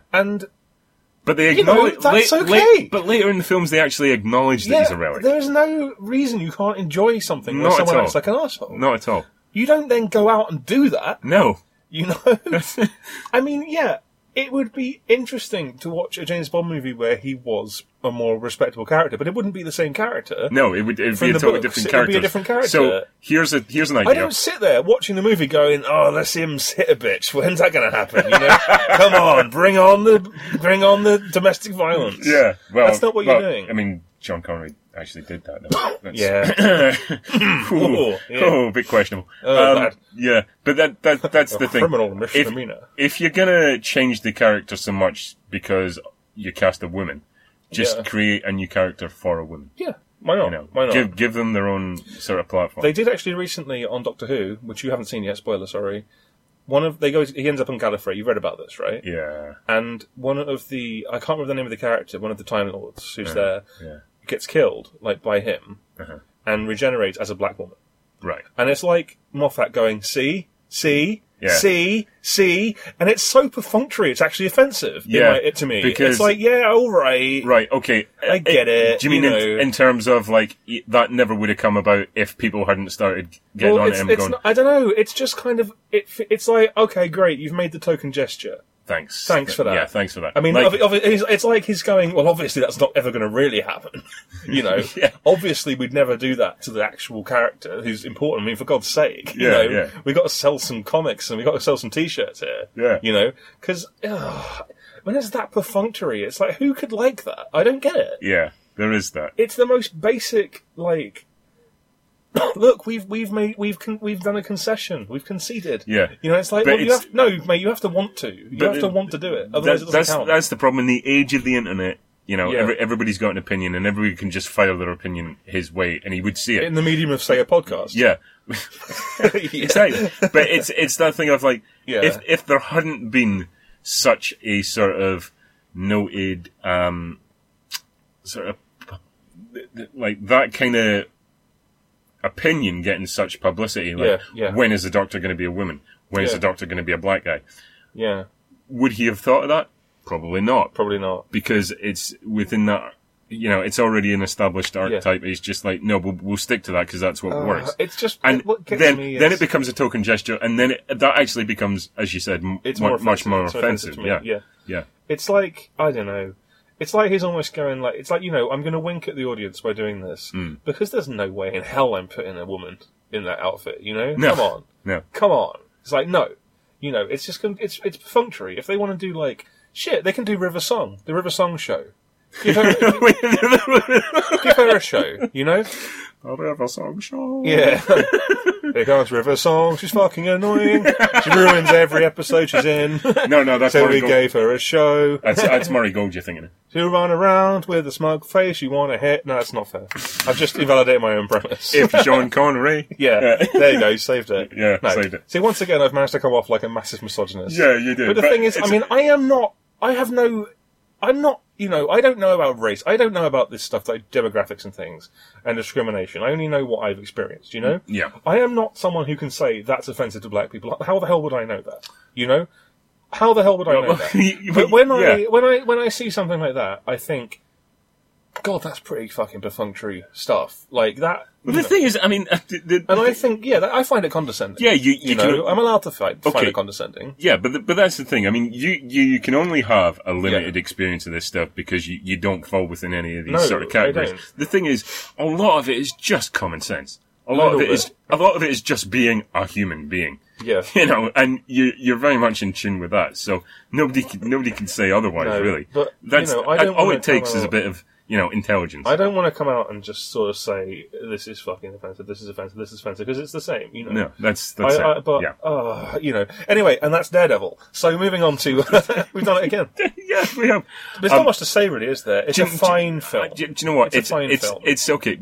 I mean, a lot of the this is the most sidetracked one we've ever done. Yeah, really, it really is. It's quite. It's going to be called Marvel Movies and Race Relations and women relations. And drawings of me as Martin Luther King in full blackface, and you just going like, mate, nah, just with yellow face on. Yeah. Oh god. The thing of it is, I mean, the thing about Daredevil, I was instantly compelled to like it much more than probably it warranted. Because I was massively in love with Jennifer Garner at that point. That's fair enough. Having been a fan of Alias. Yeah. I'm a fan of Uranus as well. No, that's not what I said. Okay, go on. That's not what I said. You got it wrong, yeah. Okay, well, delete that bit. Yeah. Yeah. So there is that. It. But also, do you know what? It's fine. It's not amazing. And it's certainly not up there with the best of them at all. But bloody well not down there with the best, though, I'll tell you that. Did you see the director's cut? Yeah. Much better. Okay. Right. Okay. Here's a really interesting question for you. Yeah. On what planet does adding Coolio to a film make it better? Earth. Yeah. Because it was better. How the fuck does that happen? I don't know. How the fuck does he was in Batman and Robin, it didn't make that better. No, nothing would make that better though, apart from the death of everyone involved. Correct. Mm-hmm. But yeah, Coolio, there's this whole extended subplot in the second one. But do you know what? I think it just stripped there's excess in the theatrical cut, that I couldn't really, I think it's maybe just overly long, perhaps a little bit overly complicated, and it does streamline a lot of that. Yeah. It's a far better film. It's underrated, I would say. Definitely underrated, for sure. Although it's certainly not up. Was it at the height of the whole Benefit thing? Is that why it gets a lot of stick? Was it around then? Because he was with J-Lo, or? Oh, that was 2003. So yeah, When was that thing that they were in together? When was? Fuck knows. I'm not looking that up. What, you mean Jersey Girl? No, the other one. Oh, Geely. Yeah. Gobble gobble. Was that 2004? I think it might have been 2003. So roughly the same time. It might be part of the backlash, actually. Yeah. Well, J-Lo wasn't in it, was she? No. Right. Well, what in Geely? No, in Daredevil. No, J-Lo wasn't. Yeah, 2003, same year. Yeah. So that'd be why. There might have been a whole. Yeah. Imagine getting stick for going out with someone. Yeah. Well, yeah. I mean, I know what that's like. So. But how? How do Because people are pieces of shit. Yeah, exactly. Mate, people are pieces of shit. Apart from the fine people who are listening to this, if there are any. They all stopped listening after I said that thing about Jennifer Garner. They were like, mate, he's already said all that stuff about black people. Mate. That's not really on. Yeah. Anyway, that's X2, X-Men United. X2. Where is that fucking subtitle? I don't know. No. That's what it's called, though. I know. Yeah. But over here, I think it was just called X-Men 2, wasn't it? Yeah, it was just called X-Men 2. Which makes more sense. Yes. It's the second one. X-Men United. Okay, I'm going to make a statement now. They're already kind of united because they're the X-Men? I'm going to make a statement now. Okay. But you're going to disagree with it. Okay. I think X-Men 2 is the best X-Men movie. I love it. I think it's absolutely brilliant. Why would I disagree with that? Well, because I thought you didn't like it as much. No, I love that one. Oh, okay. Yeah, there we go then. That is certainly, without a doubt, the best X-Men movie. Okay, great, because I have friends who hate it. Oh. And I wondered if you were one of them. Is there a reason for that, or are they just... Because they're fucking stupid idiots. Name and shame, Stu, go on. Nah. Go on. Nah. Alright. Nah. Yeah. X2, X-Men United. Right. It's expansive without being overly complex. Yeah, it doesn't... It takes in a lot of character history without shit in the bed, I think. Mm-hmm. The action is superb. Yeah. The characterization is superb. Yeah. No one's a dickhead in it. No one is a complete dickhead. Except for Stryker, he's a fucking prick. Yeah, but that's, I mean, you're compelled to hate that guy. There are so many standout scenes in that movie. Yeah. It's one of the best blockbusters I've ever seen, I would say. But you know what? Superhero blockbusters. It's the point where it expands the universe just enough to give you a hint of what else is there, but without just being overcrowded. I mean, I think it's definitely fair to say, regardless of, you know, whether you like the other X-Men films or not, that they all get just stuffed, like overly stuffed with characters. I would put it up there with the MCU stuff, if not better than some of the MCU stuff. It's Definitely. that good. Yeah, it's that good. It's so good. Right from that opening sequence with Nightcrawler, I mean, there is a... And that's Alan Cumming, the worst actor in the world! Yeah, and he's fucking brilliant in that. Yeah, he is, yeah. But that sequence just... Again, like the opening sequence of Blade, just makes a statement. Yeah. Like, there's much more confidence, there's much more talent, a lot more money thrown at it, more than likely. Yeah. He's really opened up in terms of like what he wants to do with this, and that sequence is fantastic. Yeah. And it just, as an action sequence alone, is fantastic. As a kickoff to like an X-Men film. Fucking hell, yes. More or less, please. And it's also a better Wolverine movie than any of the Wolverine movies. Yeah, that's absolutely true. Yeah. It's a better exploration of him. Because, you know, there's only so far you can take that mystery. Yeah. Without it getting really kind of soggy. And I think he's got a good sort of, antagonist in Stryker. I mean, look at, you've got Patrick Stewart, Ian McKellen, and Brian Cox, like, and they all spark off each other. They're all like great, really good actors. I mean, I neglected to mention this actually when we spoke about the first X-Men, but my favourite bits in any of the X-Men films are dialogue scenes between Xavier and Magneto. Yeah. That's McKellen Kane is just amazing. Yeah, that's where it flies. It's that, you know, you haven't told him about his past, have you? It's like, his mind is still fragile. Is it? Or are you afraid of losing one of your precious X-Men? And it just, you can feel the tension. That's not even an action scene, and I'm like, fucking hell, this is great. You know. The sphincter says what, Charles? What? Faggot. Do you know what the only thing is? Cyclops gets massively shortchanged. Yeah, he does. In that film. That's been true for a long time. Yeah, but it's kind of like what you were saying with Storm. Mm-hmm. He doesn't, in the run of those films, he barely gets anything to do, and he was like one of the major leaders of the X-Men, quite, right? in the first one, he's kind of in it a lot. Yeah, but in that second one, he's barely in it. Barely there. He's there to be grief-filled. There's a thing of like, you know, he's got his optic blasts. Yeah. He finally gets a chance to do something other than that. Yeah. He punches a couple of guys and then he gets knocked out. Yeah. It's like, what other abilities you got? Yeah. Oh man. But also, like, the attack on the mansion. Yeah, really great. Is like, obviously one of the standout. What about that sequence with the huge ice block where Wolverine's on one side and Stryker's on the other? Yeah. Nice. I mean, even just little character beats like that. I'll tell you what makes me laugh, just before I forget. In that sequence, the invasion, there's that bit where they break into the room with Colossus, and then he just fucks him through a wall. Yeah. That always makes me laugh. That's the only Colossus you get in that movie. You get like that. I think that's it. And then he just fucks him through a wall, and that's all you get. And it's like, they've done Colossus proud with that one. Yeah, it's good. Colossus has always been my favourite, and he's always been shit on in those movies. So, yeah. Anyway, sorry. Better than anything that came with Colossus later in the other films. It is, sure. by miles. But yeah, that whole sequence is amazing. Mm-hmm. I love that it just hints at the other characters. I mean, like, none of the major X-Men, but just the students. Like, when they break into Siren's room, and, you know, she, like, starts screwing the place down. Or, like, Kitty Pryde, morphing through the walls. Yeah. You know, just, all you need is bits like that, just hints at the lot. Or the little kid that's sitting watching the telly when Wolverine comes in, and every time he blinks, it changes the channel. That's awesome. Is that meant to be arcade? No, I don't know if that's meant to be. It's not arcade though. Arcade is the villain and not a mutant, as far as I know. Okay. I'm trying to think who that could be, but no one is springing to mind. Blink? Is there Blink a character? is kind of teleporting. I don't know who that is. I think it's just a random. Yeah, but you'd think an inclusion like that would say that it's hinting at one of the. I mean, the thing is, there characters. probably is someone, but I don't know who it is. That's it. basically. But anyway, so you have that. It could be hijacked, but he wasn't introduced for another decade. So, like one of the best scenes in that film yeah, is completely a character moment, and it's when it's not a particularly subtle subtext or anything, but when Bobby goes home to tell his parents that he's a mutant. Yeah. It's like, well, have you tried not being a mutant? Well, yeah. I mean, think of the amount of people, with like homosexuality. Yeah, that's what it is. That's the allegory, isn't it? That's the allegory, and it's it's not exactly subtle, as I said, but the amount of people that could relate to something like that. Yeah, yeah. In a mainstream, fucking big budget Hollywood. I think my favourite moment, and it's very small again, it's a very small moment, and it's not going to mean much, and for some reason I've always loved it. I think it's in the second one, it might be in the third one, so I'll correct you, yeah.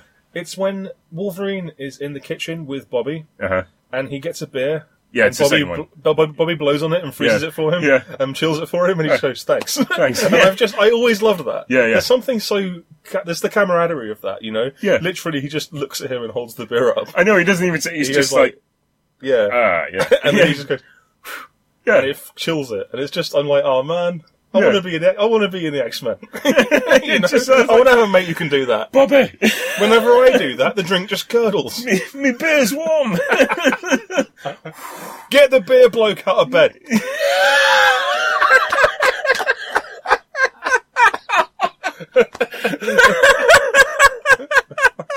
Yeah.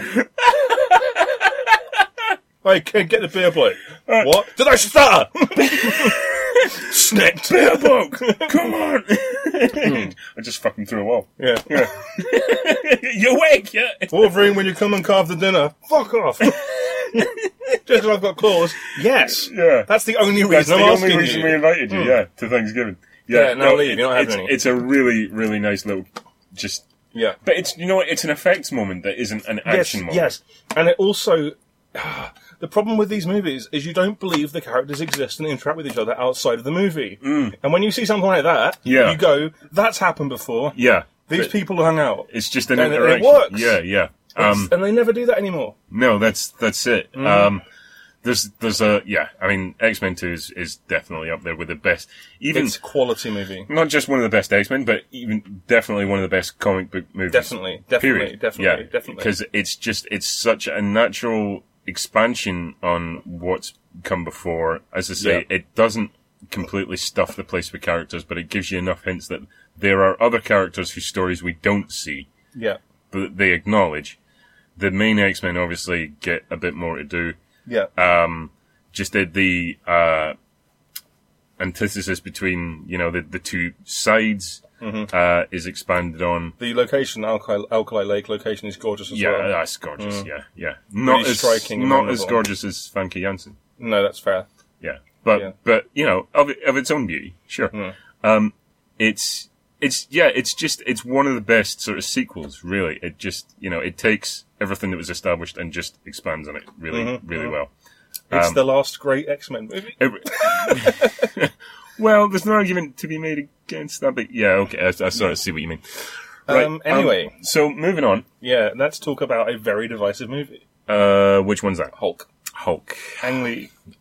Don't make me Ang Lee. Oh, no, that's a bit racist. You wouldn't like me when I'm Ang Lee. That's just a Stuart Lee joke. Well, no, it's because you've got yellow face on when you're saying it. No, I'm not. It's a Stuart Lee routine, actually. You wouldn't like me when he's Stuart Lee?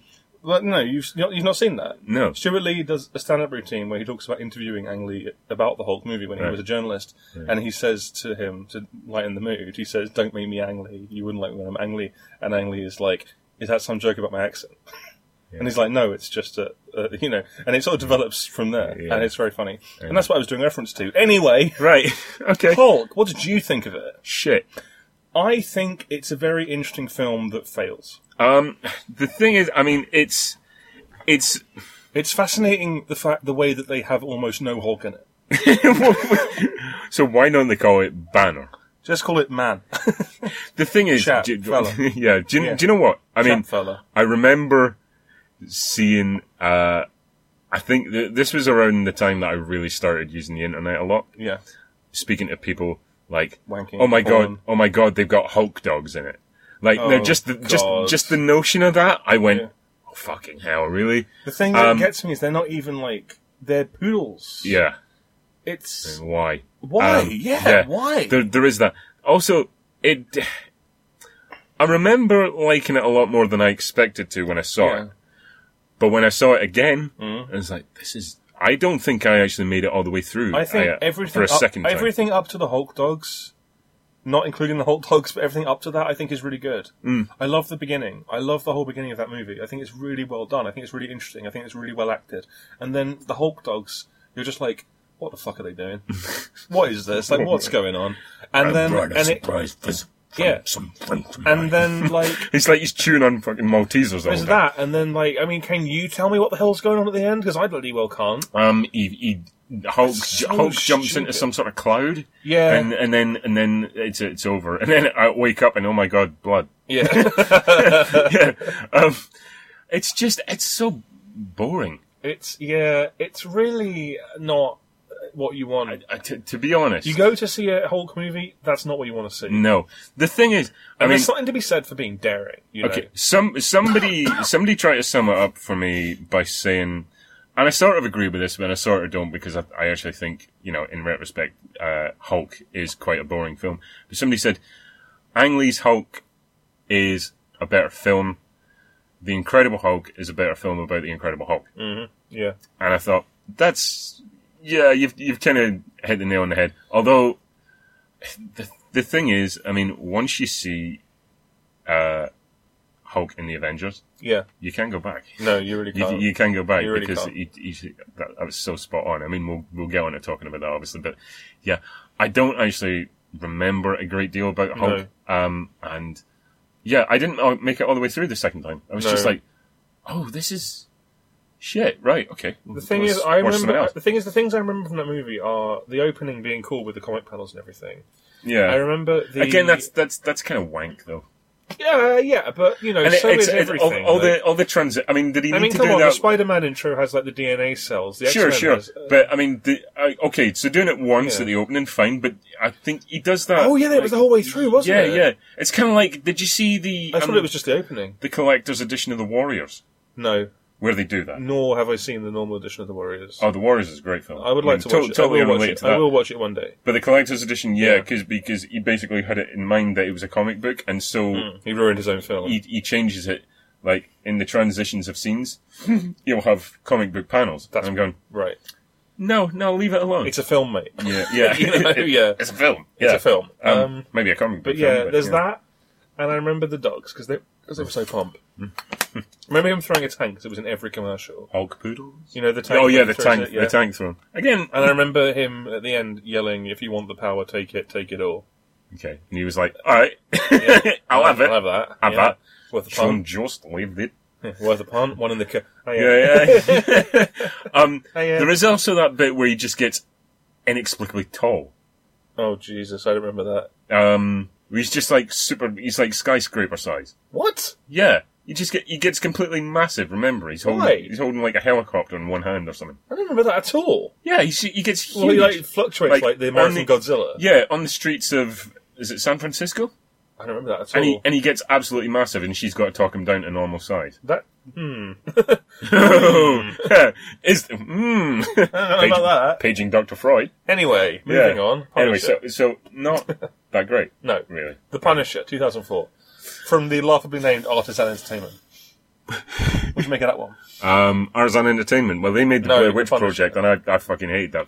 Oh, The Punisher. Yeah. Right. Right. I rewatched this yesterday. Yeah. I remember being completely nonplussed when I went to see it originally. Yeah. And I hadn't seen it since then until last night. It's a reasonable effort, I think. I just don't think it pushes it far enough. Does he have the skull shirt? Yes. Okay, carry on. So that's obviously much better. Yeah. Thomas Jane, actually, I think makes a pretty decent, Frank Castle. Right. It's a reasonable effort. I feel like it's limited. It's kind of reserved. Right. Not quite in the same way that we were talking about the first X-Men. It just feels like it's not given the freedom to just go all out. Although there is one really excellent fight where I think it's Kevin Nash, if I remember correctly. You know the wrestler? Yeah, I know. Yeah, he does NWO. brick shithouse guy knocks on his door and just proceeds to level 7 bells of shit at him. And they have a really good fight. It's just not quite pushing the violence as much as you'd expect. You need it to for the Punisher. Yeah, for something like that. The Punisher, but a reasonable effort. You know, not amazing, but not like dog shit bad. No. You know. Okay. So that's all there is to say about that one, really. Well, yeah, because I've not seen it. Sorry. You haven't seen it at all? I haven't seen it. If I have, I don't remember it at all. Do you know what? Give it a look. I will. I will now that you've told me Kevin Nash is in it. Yeah, he appears for like one scene. Lettering 7 Days of Shit or someone. In a sort of sailor shirt. What? It's very strange. It's Popeye. It's a crossover. He's got hair like it's Popeye. He's got hair like yours. Frank Castles. I heard you was in there with my olive oil. I'll save you, Punisher. Just let me take my spinach. He just shoots him. Just let me take my... bullets are better than spinach. It's just pants, Punisher. Yeah. It was just a bit of pants. And that's how Robin Williams really died. Anyway. Just kidding. He committed suicide because of his depression. Sorry, can we just touch on that for a moment? No. Who the fuck cast Robin Williams as Popeye? Richard Donner. It wasn't Richard Donner, it was Richard Altman, wasn't it? It wasn't Richard Altman, was it? Robert Altman. I don't know any directors, okay? Alright, okay. Robert Altman did that movie, didn't he? Yeah, he did. Yeah, see, I was partly right. No, yeah, apart from his first name. Yeah, but I got the R right. I knew who I meant. It's true.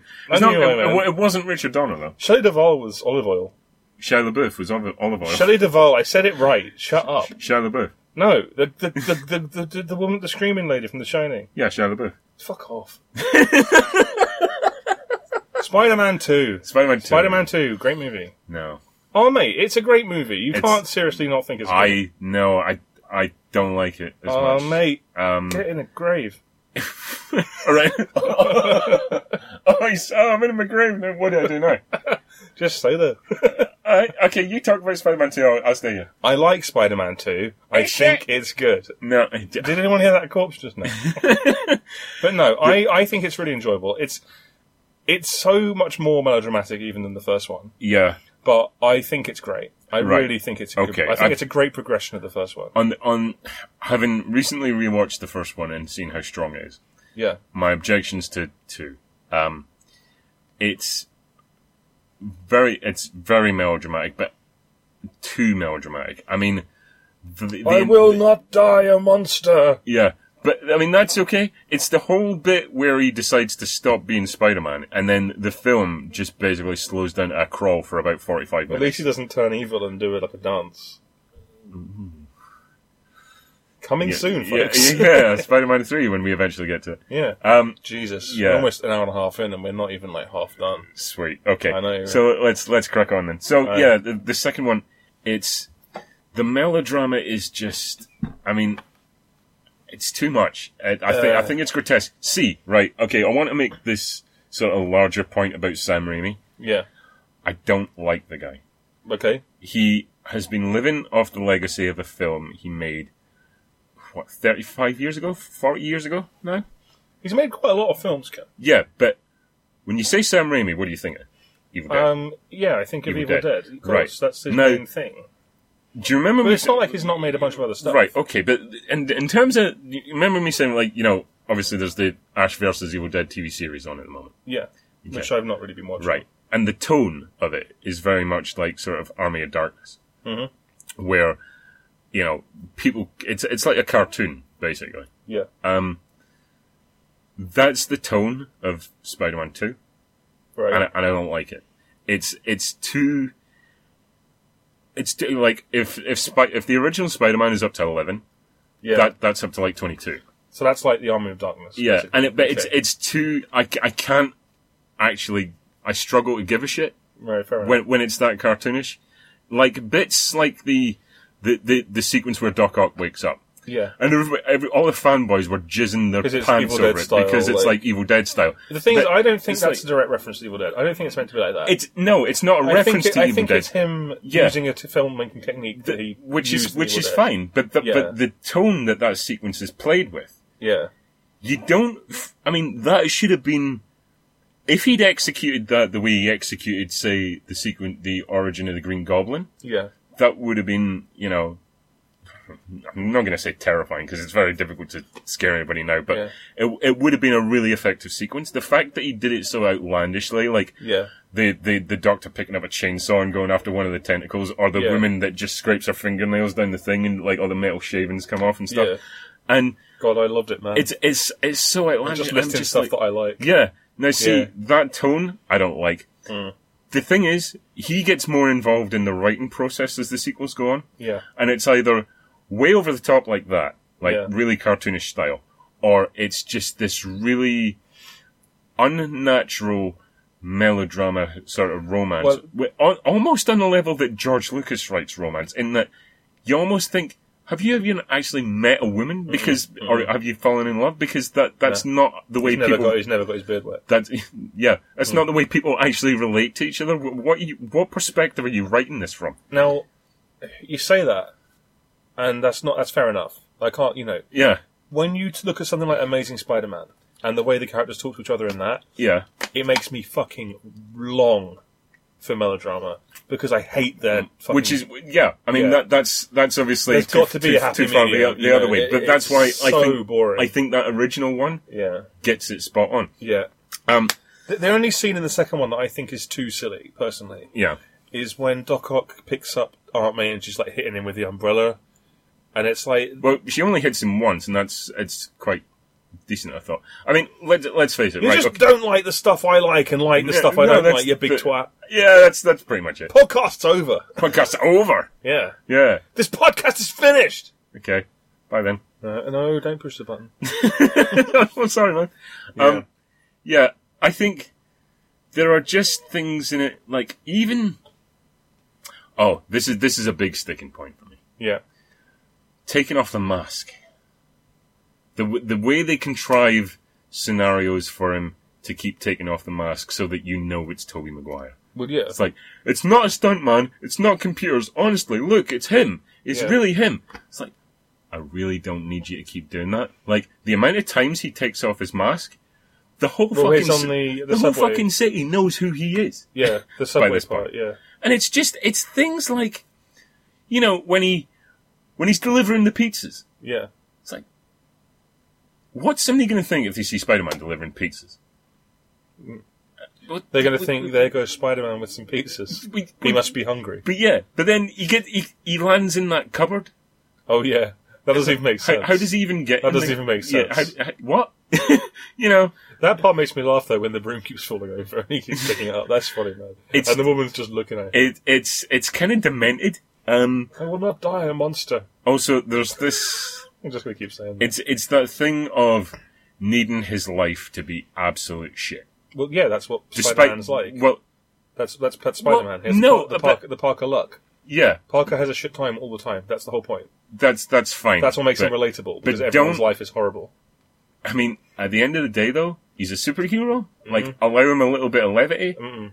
You know, the reason why he was so popular in the first place is because he could be related to. Yeah. You know, I mean, give him his victories, but he is Peter Parker. That's fine, but, I mean, if he just went up to Mary Jane and just went fancy shag and she went, yeah, that would not be do you know what? It's not even that. It's everything. Though I would watch that. Everything about his life. Yeah. I can't relate to that because I've never been, you know, that completely destitute that not a single thing in my life is going right. I think like, the one bit that check your privilege, Ken. I'll grant Check your privilege, huh? Check your Spider-Man privilege. I don't have my privilege card anymore. Tesco, let me go. Oh, fair enough. Yeah. No, the bit where the girl... Oh, yeah, it's the Ken and Stu show because you're out of work, right? That's right, yeah. Carry on. The girl comes in and offers him a piece of cake. Yeah. And it's just like, that is the sort of crucial turning point of just a little bit of, you know, kindness going his way. Yeah. That's fine. You know, I like that. Doc Ock, I think... offers him a bit of cake and it's got farts in it. Some of the dialogue... Do you like this cake, Peter? I made it from my farts. I don't like it. Oh, Clark, you're a douche. Why is everyone such a douche to me? Oh, yeah, Harry. Oh, don't. Harry's like, don't feel bad, Peter. Here, have a polo. I made it from my farts. And Peter's just like, mate. You going somewhere with this? No.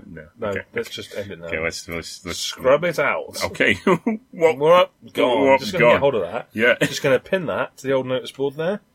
And maybe we'll come back to that later. Yeah, just screw it up and throw it away. Bin that. Right. So, Doc Ock. Arguably a better villain. Doc. No. I think Alfred Molina. Isn't it Alfred Molina? Melina. Melina. He's really good. Alfred Molina. Melina. I don't know how you say his fucking name. Yeah. He's that guy. He's not my bloody dad. That guy from Chocolat. Yeah. that guy from Ocolot. Yeah. Yeah, much. I don't know. A better villain. But this is another thing that bugs me about the sequels. They can't have a villain that is not sympathetic. Mm-hmm. It's like, give the bleeding heart a rest. Like, let Doc Ock just be a villain. Yeah, but why? Why wouldn't you want there to be a shade of grey? Because once you paint every villain with that same brush, it starts getting a little bit tired. This is 2 films, though. Yeah, but this is 2 films. I know, but it's like you're meant to sort of sympathise with Norman Osborn because he's got this split personality going on. It's not really him that's doing all the evil; it's the Goblin. And then it's like, oh my god, same thing. Doc Ock, Otto Octavius isn't really committing the deeds. It's this, artificial intelligence taking over his brain, and his wife was killed. No, I liked it. It gives him his little redemption moment at the end. Also, the dialogue is crap. I will not die a monster. Stop doing that. It's like when they are sitting. I'm Spider-Man. When they're sitting speaking about science. And they just toss out a few sort of general science references to make you think that they've actually done their homework. Yeah. I'm like, fuck off. Fuck off. Seriously. Stop doing I remember that scene when he meets Kirk Connors. He goes, hi, Kirk Connors. Bunsen burner. Hydrochloric. Van de Graaff generator. Yeah. And he's like, gold star. Yeah. Well, good science. Well science, my boy. Yeah. See, that kind of stuff bugs me. Algebra. The formula. Yeah. Stool. Yeah. Lab coat. Revelations. No, that's the Bible. Yeah. Sorry. It's not science. It's the exact opposite. Yeah.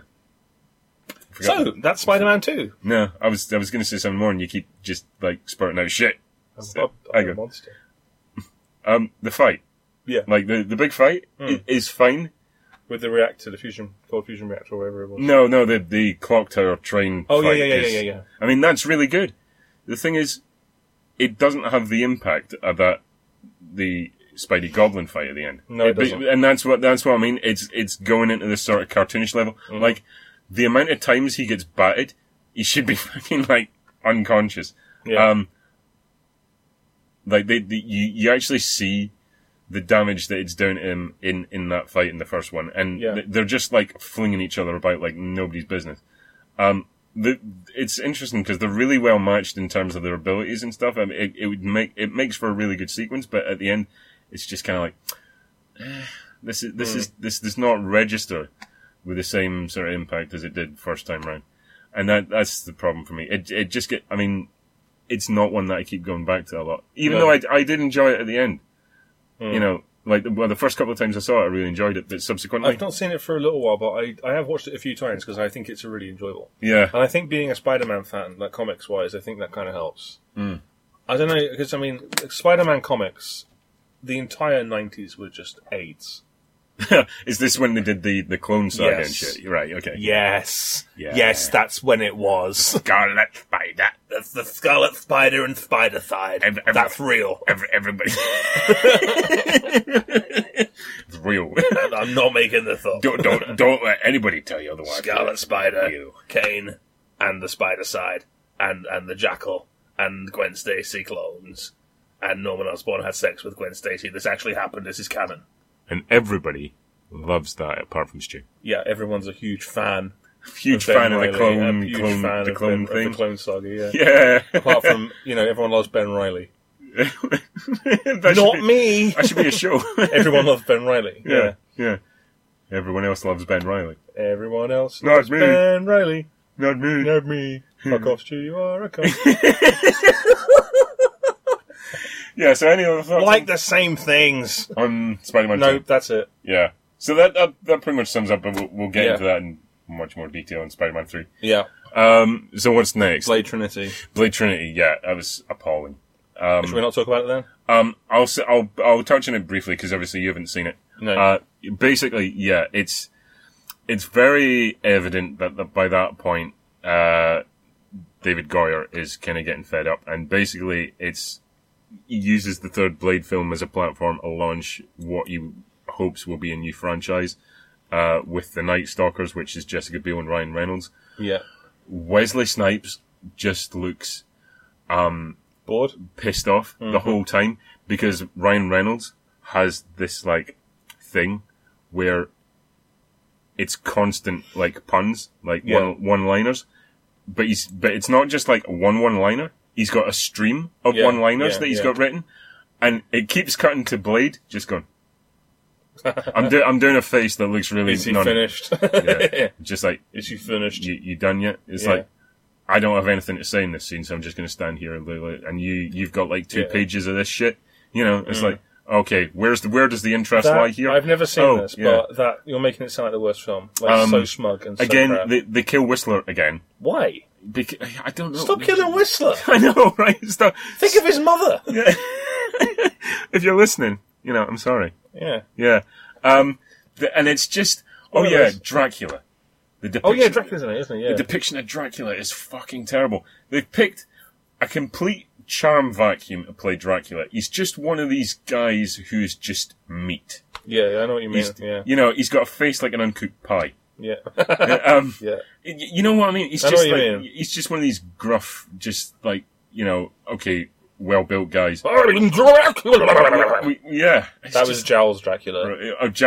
That's Orson Welles Dracula. Yeah. Yeah. Where are my frozen peas? Where is my lamb shank? Oh, here it is. It was in my genital trench. Jesus. You'd probably never find it, actually, if it was hidden there. Just a really... And it doesn't have the energy, and it doesn't have the texture, and just in terms of the look, I mean, if you know, because the look of the first two, very, very stylized, it just looks flat as fuck.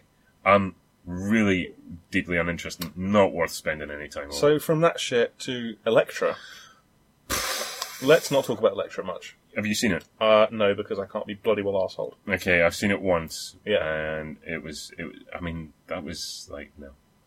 No. Don't watch Elektra. I have no recollection of it at all. Okay, let's not talk about it then.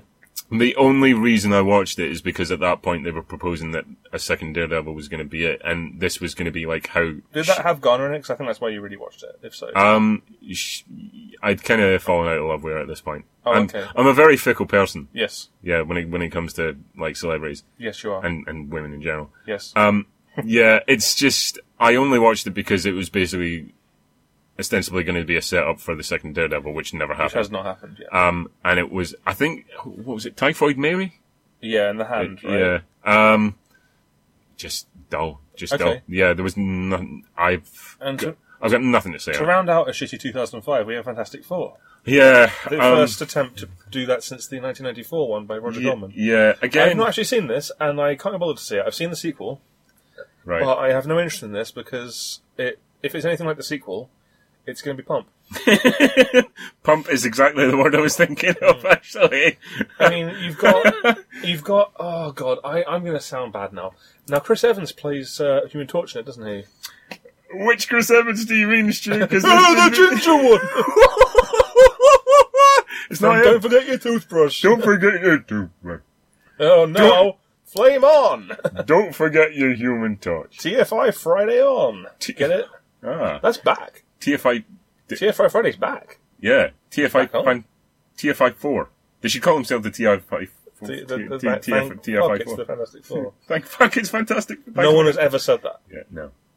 So yeah, would you say that Fantastic Four is bobbins? I would say that it's cunt bogging. Okay, well then in that case, let's just talk straight about the third X-Men movie, X-Men: The Last Stand. Oh Christ, do we have to? Yes, we do. I find this. I've seen this quite recently. Okay. I think. Now, I'm going to say this up front. I said it before on this, I think. I love the X-Men. So it makes me happy when they make a movie with X-Men in it. Okay, what if I made a movie with X-Men in it? I would probably love it, man. But Would that make you happy? X-Men The Last Stand, I think, is a very muddy, messy, silly, over-the-top movie. It crams in way too much. But one of the side effects of cramming in absolutely shitloads is there's a few things that are good. And there are a few things in there I think are good. I think it tries to go way too big. I think they try and do everything at once. I think if they'd split the events of that movie into 2 movies, it would have helped a lot. Yeah. Because they do the whole mutant cure thing. Yeah. They do the Phoenix thing in the same movie. Yeah. They do Magneto escaping and everything. Yeah. It's too much. It's got the same problem as the film we'll discuss shortly after that, Spider-Man 3, which is basically that it's got about 5 plots going on at the same time, 2 of which, you could have taken and made a decent film. They want to throw in all these things for the fans that the fans want to see. Yeah. And that's why it opens with the Danger Room, with the Sentinel, where they haven't got enough money to actually build a Sentinel, so you just kind of see its head. Get a head, yeah. Yeah. They've got Colossus looking like shit. Yeah. They've got the fastball special. Yeah, they got the fastball special looking like dog shit as well. Yeah. But at least it's in there, I guess. Yeah, I suppose. Yeah. But then again, you've got Juggernaut, completely wrong. Absolute abortion. Fucking hell. Absolute abortion. Can we take a minute? Buggernaut. Buggernaut. Yeah. Buggernaut. Yeah. Yeah. That was, of course, a leftover from the guy Matthew Vaughn, who was originally signed on to do that and got taken over by Brett Ratner. Matthew Vaughn, who went on to direct X-Men First Class. Yeah. So he's directly responsible for Vinnie fucking Jones. Who even noticed Vinnie Jones was alive to put him in a Hollywood film? And yeah, there's was that. Was it before or after Green Street? Because that would probably been because of Green Street. He wasn't in Green Street. Oh, well, what hell am I thinking of then? The Football Factory. Was he in that? Oh, was he in that? He was in like Lock, Stock and He was in Lock, Stock. Yeah. Would have been after Lock, Stock, so I guess, maybe that's, based on that. Yeah. What the fuck is he doing in there? Oh, for God's sake. The thing about the Juggernaut is the only thing about the Juggernaut is his big lad. Yeah. So they got a bloke. Yeah. Fuck. Get a bigger bloke. Yeah, Vinnie Jones actually he's no one's going to say Vinnie Jones isn't hard, No, but he's not Juggernaut. He's not that hench. The Juggernaut's a huge guy. Yeah. Also, if you're going to have Vinnie Jones, make his armour more bulky. Yeah. Make him look like the goddamn Juggernaut. They actually, if you look, they actually had to give him fake arms to bulk him up. Yep.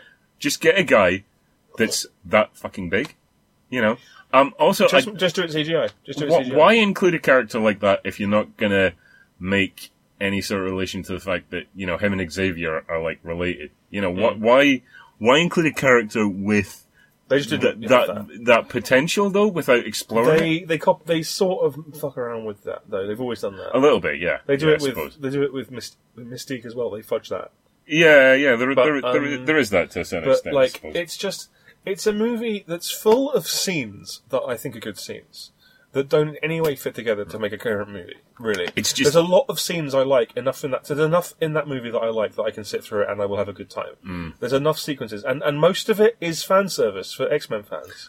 That's the thing. Yeah, I mean, I really like, for example, I love the Golden Gate Bridge being flown by Magneto. That's a great show of force, basically. Yeah. I love Kelsey Grammer as the Beast. I really like him as the Beast. What we'll say about that is, he had, when I heard that he was cast, I was like, and I could hear his voice in my head. I'm going, that's Beast. Yeah. But he doesn't look, as like they basically they could have CGI'd Beast. They could have, and given him the voice, and that if the CGI had been up to scratch on a version of Beast, and he'd done the voice, I would have said. I thought he looked pretty good, especially when he gets stuck in at the end. I liked that a lot. It's good, but I mean, Beast is supposed to be, They turn Wolverine into a little bitch in that movie, like a whining little bitch. He gets his ass handed to him regularly in that film, and of course, they completely chump out Scott as well. That is another major issue I have. Like 3 major characters get killed off in that film, and I don't give a shit about one of them. And Michael is just gone. Yeah, because the execution of it is so poor. I mean, like, it was only halfway through the film that I realised that Cyclops had actually been killed. Yeah. It's like, Well, somebody needed to do a better edit of this then, because that wasn't really made clear. And again, completely shortchanged. Like, he must have turned up for like 2 days' work, basically. Famke Janssen saying nothing, basically. Just silent Famke Janssen. Yeah. Also, I mean, from what I heard, and I've never read the comics, and it's been ages since I saw the animated series and stuff. Yeah. Like, in terms of the dark...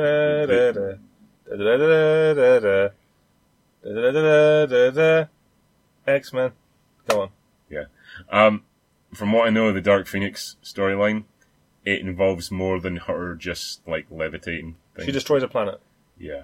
She destroys a planet, killing all of the inhabitants. Yeah. Now, will they do that in the film? Probably not, but could you do a bit more than just levitating things? Yeah, I reckon you could, you know. Oh, God. It's like, it's just... I mean, Xavier gets chumped. Yeah. And he gets absolutely Xavier's death should be the saddest shit ever, and they just chump it. Also, I think, I mean, it's only touched on in a couple of lines of dialogue. You should feel more coming from Magneto.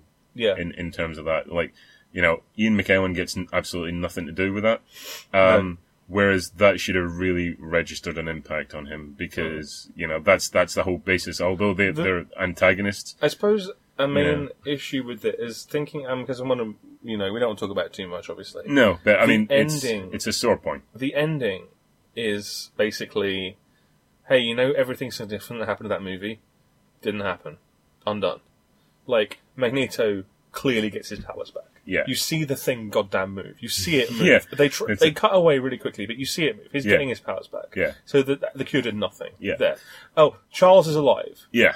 Nothing. No. The only one who's still dead is Scott, just like maggoty corpse. Yeah. Somewhere.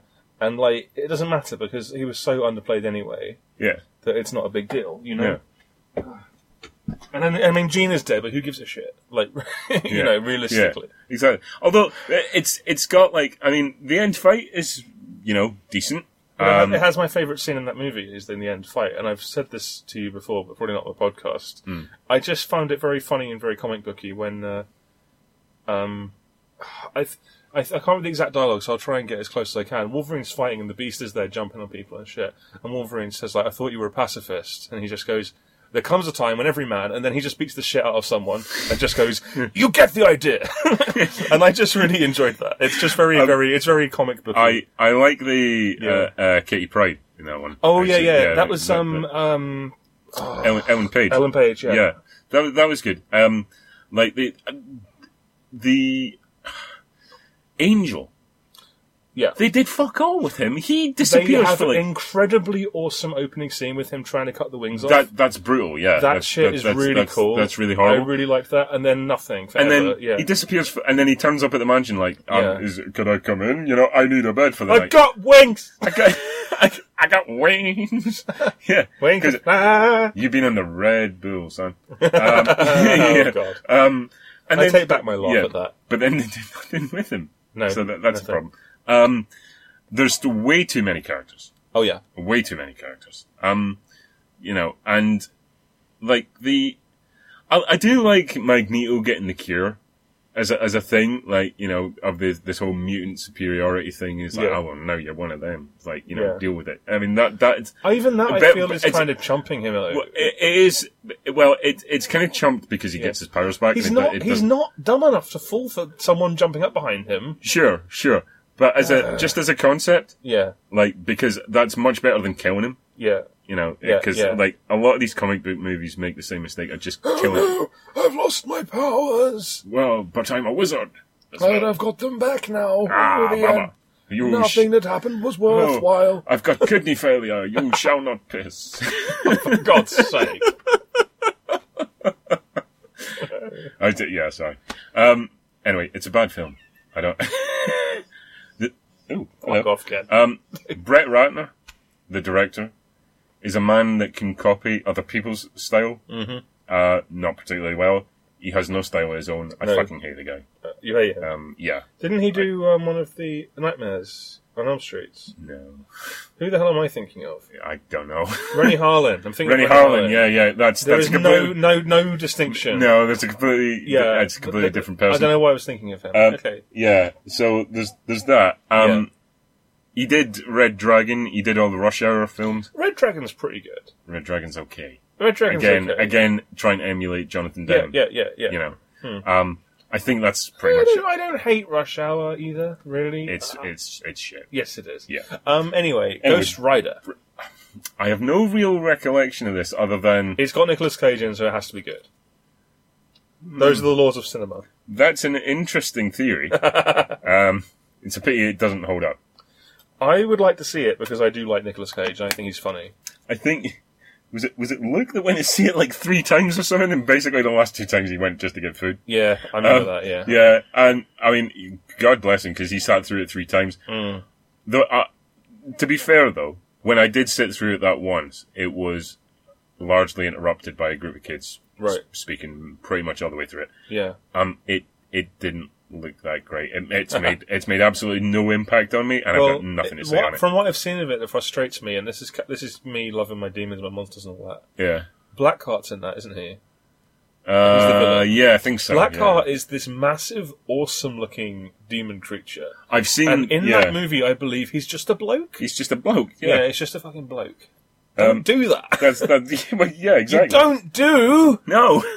So let's not talk about Ghost Rider. Yeah, Ghost Rider. Let's talk about a much better film, Spider-Man 3. Okay. Yeah. Wait, I thought you said it was going to be a much better film. Oh, I did. Sarcasm.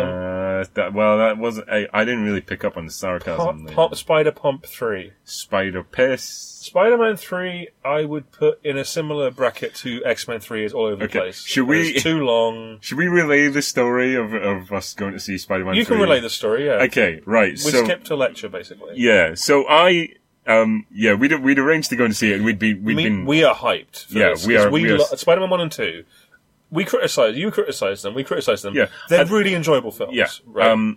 We were psyched for this really movie. Psyched. Mainly for me, because of Venom. Yeah. Really getting in it. And the black suit Spider-Man. Shame. Yeah. No one's going to get that. No. Yeah. So, yeah, I slept in, because we were going to the first show on opening day. I slept in, I got woke up by you knocking on my door, if I remember correctly, because somebody had let you in at the building. I don't know what I ate the night before, but I had severe, gut rot. Basically. Yeah, the movie is fucking gut rot. Yeah, I was fucking rumbling all the way through that. Yeah. I sat there for 2.5 hours. The movie is long. Over long. And the thing is, it's long, and it feels rushed. Yeah. So 2.5 hours, and I am in pain. He's honking. And it's not just because the film is poor. I am in agony. It gets to the end of the film, I go into the Cineworld toilet, and I void. Yeah. My bowels. And that is pretty much how I feel about the film. I was in pain for 2.5 hours, and then I voided. Yeah. I do love that story. What can I say? Spider-Man 3 is just honestly, it's this tragic movie. It's such a shame. It's a complete mess. It basically takes what I would say is all the problems from Spider-Man 2. It inherits those problems and cranks them up another 11. Yeah. Because Raimi, I notice in that one, is involved in the actual screenwriting process. The guy can't write for shit. I mean, he's a reasonable director. I think he's got a reputation that he doesn't really deserve, but he cannot write. Cannot write for shit. They overly complicate it. It's a mess. Obviously, they ramp up the melodrama now by getting them involved in this, love triangle, which never existed, really, in the first place. Yeah. Between Harry, Peter, and Mary Jane. And then they had Gwen Stacy. And then they had Gwen Stacy. Yeah, so it's a quadrangle, actually. The thing is... That's just a square, Ken. Yeah. The quadrangle is not a real thing. Well, but I did triangle, so I got to do quadrangle. There's no such fucking thing as a quadrangle. It's a square. Well, I said quadrangle. You're thinking the Alien quadrilogy. It's not a real word either. It is a real word, because you've got it up there. I can't find it. Well, where is it? I don't know. You want it, I know. I gave it to you. I won it with genius, mine. Well, no, we won it and gave it to you because we all had it. Yeah. I won it. Okay, if that's your story, Yeah. you stick to it. Let me have this! Anyway, what I did notice rewatching it, the bits with Gwen Stacy actually feel like a breath of fresh air, because at that point, the melodrama between Peter and Mary Jane is getting really tired. There's absolutely no fun in that relationship anymore. I remember it being tedious. Yeah. Really, grim and just unpleasant. Yeah, and then Harry gets involved in it, and it's so unnecessary. Like, they try to build up that he was in love with her, like, forever. That's absolutely not the case. Yeah. It's like, that was never even established. Like, they really overcomplicate it. The CGI, like, the green screening of it, like, that whole fight between Peter and Harry at the beginning. Yeah. With the fucking engagement ring. Yeah. Yeah. It's a reasonably well executed fight, but the backdrops look fake as shit. Weirdly, though, I was actually going to say, Sandman looks excellent. Sandman, actually, I was going to get to this, His actually. whole arc, apart from the very end, I think is really good. The arc is fine. The actual execution of it, in terms of, like, dialogue and shit, is fucking pony. The scene where he becomes a Sandman is a standout. That's a really good scene. The scene where no, absolutely. I do agree. I mean, for as bad a film as it is, it does have some, decent points, and that is definitely a highlight. I think the music really sells that. Yeah. Because obviously Danny Elfman did the score for the first two. Yeah. He doesn't quite hit the iconic marks that he did when he was doing Batman. No. I think it's a pretty weak score. But that, I can't remember who did the score for the third one. The music is actually better than the film. The thing is, you say that about, and I'm going to back that up with something now. Yeah. I've seen the Batman movie once. I've seen Spider-Man movies tons of times. Yeah. I could not tell you what the Spider-Man motif is. Yeah. I don't know what it is. No. I know the Batman one. Yeah, exactly. The Spider-Man, I know the Gremlins one. I've seen that once in my entire life. Yeah. Was that even Danny Elfman? No. Well, then this is a moot point. I'm Beetlejuice? Yeah, I can tell you. I can't tell you what the Spider-Man one is though. And No. I've seen those movies tons of times. Yeah. So that tells you how memorable that score He also is. did the score for Hulk as well. Oh Jesus! Which is again not memorable at all. But the music. He also did the score for the Dilbert cartoon. Moving on. Yeah, so the music, the creation of Sandman is actually really good. And what I like is that they don't fuck about with it. I was going to make this point about Doc Ock. Yeah. Like, the look of that character, I mean, the tentacles are really well done, but why does he need an open trench coat with his saggy man boobs on display, like, all the time? What's going on there? Well, What's going on? I got Whereas, nothing. I got like, nothing. the look of Sandman is pretty much replicated off the page. Yeah. But the striped shirt. yeah, from what I understand, he was like a favourite of Raimi and Maguire, and they'd like campaigned to get him in as a villain. Yeah, So they did him in terms of the look, in terms of the iconography, absolutely pretty much perfect. Yeah. And yeah, his actual creation is a really moving sequence, actually, and it's really well done. Also, the effects are good on him generally. Yeah, they really are. Throughout, to be honest. I remember because the this is another one where the trailer for Spider-Man 3 is awesome. Yeah. It's like, holy shit, this is going to be amazing. This and is then gonna be you watch massive, it, and you realise every good part's in the trailer, basically. Yeah, pretty much, it's unfortunately. such a shame. So there's this whole unnecessary complication with Sandman being responsible for killing Uncle Ben. There's no need for that. Like, the retconning. That is bollocks. I mean, it's bollocks. It's really... Again, it's insulting. It's like... It is insulting, but it's kind of like what we were saying about Nolan and The Dark Knight Rises. It's just this overreaching. Yeah. It's like, it's unnecessary. You don't need to do this. You've got like 4 stories going on already. Just keep a tighter focus. Spectre as well. James Bond. Yes, Spectre did that recently as well. Spectre's massively... Did that recently. Yeah. It's just like, I think Raimi...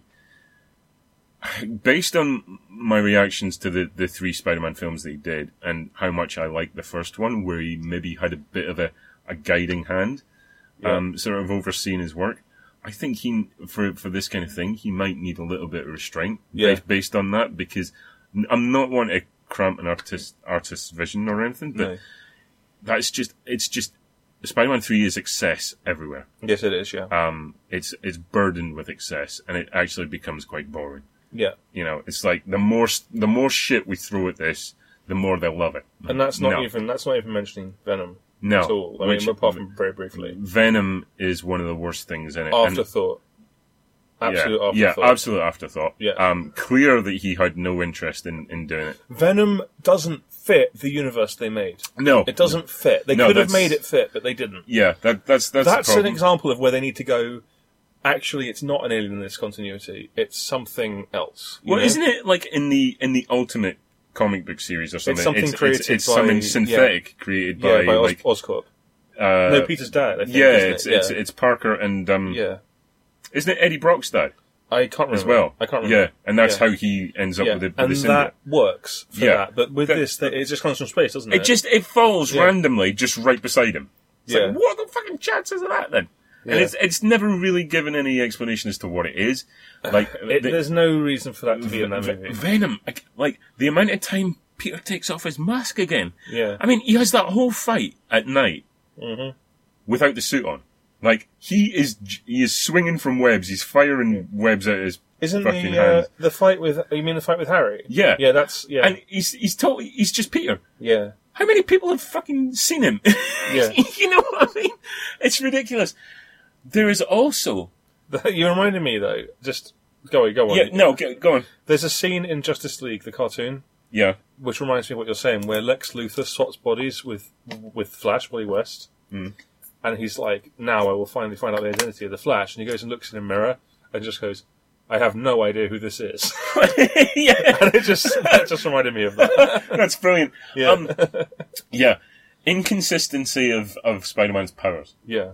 Like, basically, after the first one, they forget about the spider sense. Yeah. It's really well utilised in that first one, and then they just forget it. Apart from the one time in the second film that it's needed. Otherwise, he'd be dead. When the cafe. Yeah. When the car comes through the window, it's like... Yeah, that scene's great, though. Yeah. Any other time, no. That's a great effect shot. Sorry, I love that. It is. But you know what? Again, it's this kind of overburdening thing, like the crash zoom thing. Yeah. On every footstep, it's just kind of like... Yeah. Boom, you know, the camera That's comes in. Raimi for you. Yeah. But in every other respect in 2 and 3... They forget that he's got spider sense, apart from when being without it will kill him. Yeah, because it's the anti-drama, isn't it? Will actually kill him. You know. Yeah. But that's why he gets dulled so much in the comics as well. But they utilise it really well in that first one. Yeah, they do. Yeah. You know, it's used to great effect. It's like... But the writing for the second and third one isn't as good. No, So it's not. That's So just as simple there's as that. really. So there's that whole bit. Yeah. Venom is just Pump. woeful. Yeah. Again, it's that thing of like, it's almost like they can't animate his mouth properly, so they just have the symbiote come off and you just see, oh, it's this. It's just... It's this guy. You can give any valid criticism of Venom in that movie, and it would all be valid because it's shit. Yeah. But for me, it's just the fact that it's like, well, you clearly didn't want to put him in. He's only here by complete random chance. Yeah. His existence in the movie has basically no bearing on the overall storyline. No. He just turns up Yeah. and loses, and it's just like, why do it? Why even have him? Well, this is it. He's in it for about 20 minutes. Yeah. And you get absolutely chumped. Yeah. It's like they never understand really what he is. Like, they don't build the antagonism. If you're going to have a major villain like that just appear in the last 20 minutes, it's never going to work. To be honest, they don't really do it with the Sandman either. No, but it again, it's kind of like this... It's this problem about world building. Yeah. Right? Eddie Brock should have been a character in the first 2 films. And or at least just the second one. Yeah, and the antagonism should have been built up so when you get to the point in the third one where he actually gets a chance for like actual vengeance, it means something. You know, it means fuck all because he's just this no-name fuck. You know, also they introduce him as this new character when he's like mentioned in the first one by name. Yeah, it's like, but he's only just started working for the paper in the third one. So how? What? Did you forget? Can I talk about the absolute worst thing about the movie apart from Venom? Though you know what I'm going to say, don't you? I have an idea. Give you a clue. It's the butler. It's the butler. Yeah. Yeah. Okay. The butler invalidates the second movie entirely, and everything happens in the third movie at the end. Yeah. Because he basically goes up to Harry and he says, and this isn't even... We're not exaggerating. No, this is what happens. Yeah. This is how they resolve the Harry subplot of Harry hating Peter and Spider-Man. This is genuinely not a joke. This isn't something funny we've made up to make each other laugh. This is genuinely how they do it. In a movie that they actually charged us money to watch. Yeah. This is what they did. The butler, Harry's butler, I'm angry thinking about this. Yeah. Goes up to him and goes, by the way, Spider-Man didn't kill your dad. I saw the whole thing. He actually was trying to help your dad. And your dad killed himself. And your dad killed himself. Probably should have mentioned that earlier. Was wanking. Yeah, bye. The writers basically went, how the hell do we resolve this? Yeah. And one of them said, well, who gives a shit? Just have the butler say, oh, I saw the whole thing. Yeah. And Harry will just buy it immediately. So the best thing, I mean... Yeah. That's what really happens in the film! I know. It sounds like bollocks. But you've got... And it is! But it's true! You've got a thing where a character is established in the first one and you actually see a progression. Yeah. So it's got the potential to be interesting. Whoops, we accidentally did some character development there. And then completely undermines it in the third one. So any potential for that is gone, right? Do you know what I fucking hate? Internet fanboys. Yeah. Oh, the studio fucking ruined Spider-Man 3. They forced them to include Venom. That is not the thing that ruined Spider-Man 3. Really not. It's what you just mentioned. Helped. And that was nothing to do with the studio. That whole thing with the butler is just the worst writing. It is. It's one of the worst examples. And that's why Spider-Man 3 is the most disappointing film on the list. How's that? It is. It's really disappointing. Yeah. Have I got anything else to say about that? After the butler thing, nothing else needs to say. Yeah, it's just... It could be Citizen Kane and then like that, and it would still be bollocks. Yeah, it's just a really hokey mess. Do you know what the thing is? Like, there are little instances, like, oh yeah, fucking hell. Like, he gets the symbiote suit on. They don't understand what the symbiote is, so you have him actually remove the symbiote, like, several times through the course of the film, and then when he actually needs to get it off, he's struggling to get it off. He manages to go to the one location where he could actually get it off without knowing that is what he needs to actually get it off. Yeah. So there's a fundamental understanding of one of the key elements of the film. Yeah. And they show he's gone bad by flipping his hair down. Yeah. I want to say now, real quick. Yeah. That's another sequence that's frequently mocked. Yeah. When he's evil Peter and he's kind of bad. Yeah. I think that's kind of cute and funny. I kind of like that. It's so dumb, but it's kind of amusing. Do you know what? Dumb. There are elements of it that are almost okay. Yeah. Like the second confrontation. He's got a fringe now, so he's evil, basically. Second confrontation between him and Harry. Yeah. Is actually stark contrast to their earlier fight. Is actually quite sort of low key and quite dirty because they're like he's basically wrecking the place with him. Yeah. And then he basically just mangles his face. Yeah. Like one half of his face. That's actually, nearly sort of quite good. Yeah. Except it's just surrounded by all these other shit. The butler. But I don't want to talk about this movie anymore. There's a brief moment. Yeah. Between him and Betty in the Bugle. After he's got the symbiote, he's like, "Oh, I'd love to shoot you someday." Whoa. Yeah, go on. Yeah. What? But there's What do you mean? That's mental. No, I mean with the camera. Oh, okay then. Because I'm a photog. Yeah. Oh, yeah. Okay. Yeah. But there's more chemistry in that 30 seconds than there is in the entire Mary Jane Betty Brand. She's fucking retarded. No, it's not. No, she's not. No, she's not. I don't know where you're getting that from. The butler. Do you want to get off this? Yes. Is it causing you? I will not die a monster. Yeah. Still, it was worth it for that story about me nearly shitting myself. It really was. Yeah. It turns out the ones who really shit themselves was the filmmakers. Hang on. Do you know why they wanted to continue with another Raimi film? Why? Because even though it was a massive failure in every respect as a film, it made massive bank. It made all the money. But he wanted to do the Vulture as the next villain, and they've spent 2 films setting up the Lizard. This just proves that However, you have no idea. they did actually do the Lizard next. No! Yeah. No. Okay, so the next film is, oh my god, this is going to be the longest podcast ever. Yeah. Fantastic Four, Rise of the Silver Surfer. I don't have much to say on this. Shite. Next film. No. Right, okay. Do you know what? Bringing in a character like the Silver Surfer. They did him alright. They did the Silver Surfer alright. They did do him alright. But it smacks of desperation. Because that first film didn't do that well in terms of box office. Certainly was critically panned. Nobody really liked it. And they was like, how can we keep this going? Because the Fantastic Four should be able to stand on their own without a major hero character like that joining the fold. Smacks of desperation. Galactus. Cloud. just a big cloud of farts. It's the iCloud. It was ahead of its time. It's just a cloud of farts. Yeah. The other thing about it is, though, Yeah. like, based on some of the stuff I remember being in a really bad place in terms of going to the cinema because Spider-Man 3, massively disappointing. Yeah. What else was out that year? Pirates of the Caribbean, the third Pirates of the Caribbean, which is just unnecessarily grim. Yeah. Like, stupidly grim. Like, a kid getting hung at the start, and it's like, this is based on a theme park ride? What you doing?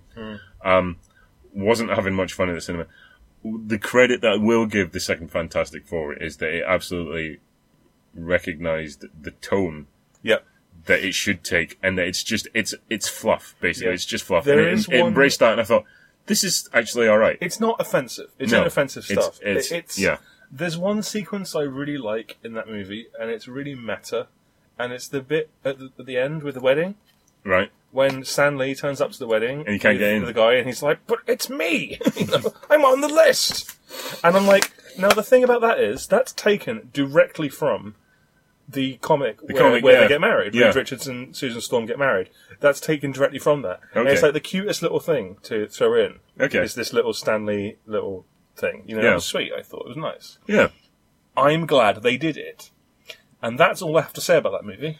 And that's all I've got to say about that. Yeah. Yeah. And the next movie was Punisher Warzone. Which is Bobbins. Yeah, it is. It's It's really bad, but it's also really gross, and I like that. Again, the Frank Castle is cast by this just meat-faced thug. There's something to be said. It's got the guy that went on to play Fred West Yeah. as the villain.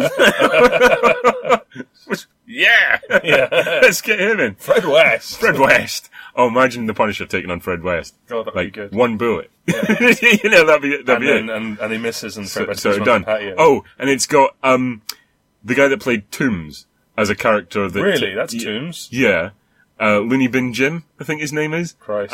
Who eats kidneys or livers or something. Well, or something. he eats livers in the It's X-Files. like, yeah, this is. Oh, That's so Toombs. you've got the guy that plays Toombs doing this. That's quite funny.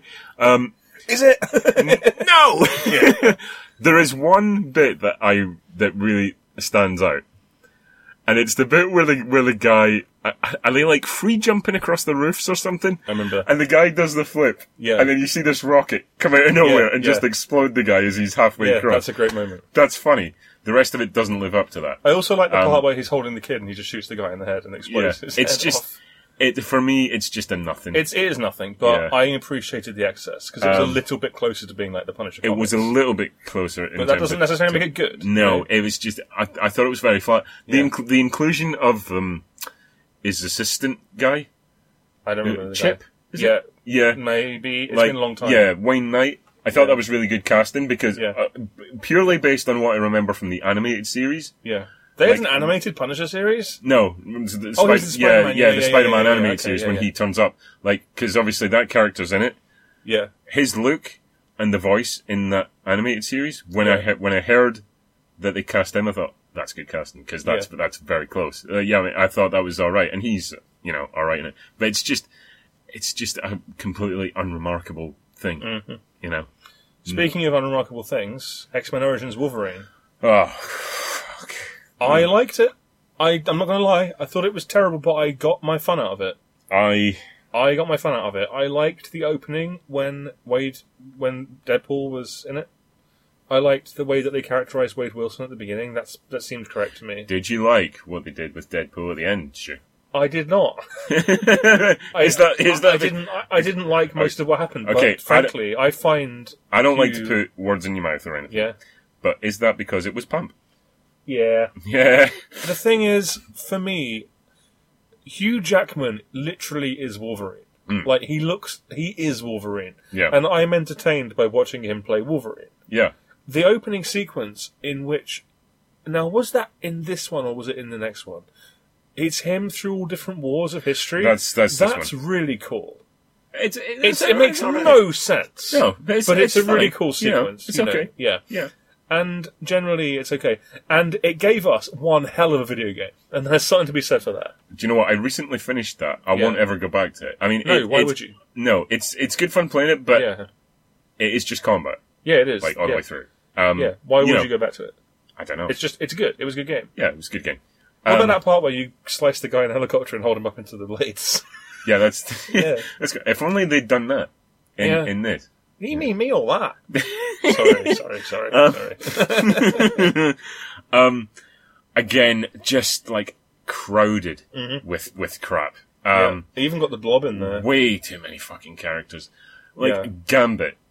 He's crap in it. Yeah, he's fucking shit. And do you Channing know what? Tatum. Do you know what? Ain't gonna get any better. I know. Hello, Channing Tatum. You know, I don't know, he might be alright. But Gambit does not require a film of his own. Gambit doesn't require to exist. No, I like Gambit. Why? As part of the, lineup of... Oh, shit. that was really different. That was really retarded. Yeah. As part of the lineup of the X-Men. Yeah. He's fine. But he does not need his own film, and in that, he was just dog poo. Again, just charmless. There's not a lot to say about it. It's a bad film. And it makes no sense. No. It makes no sense plot-wise at all. No. And it's annoying. It's really... You know, when... this is just a little thing, but it's the sort of thing where they just didn't try.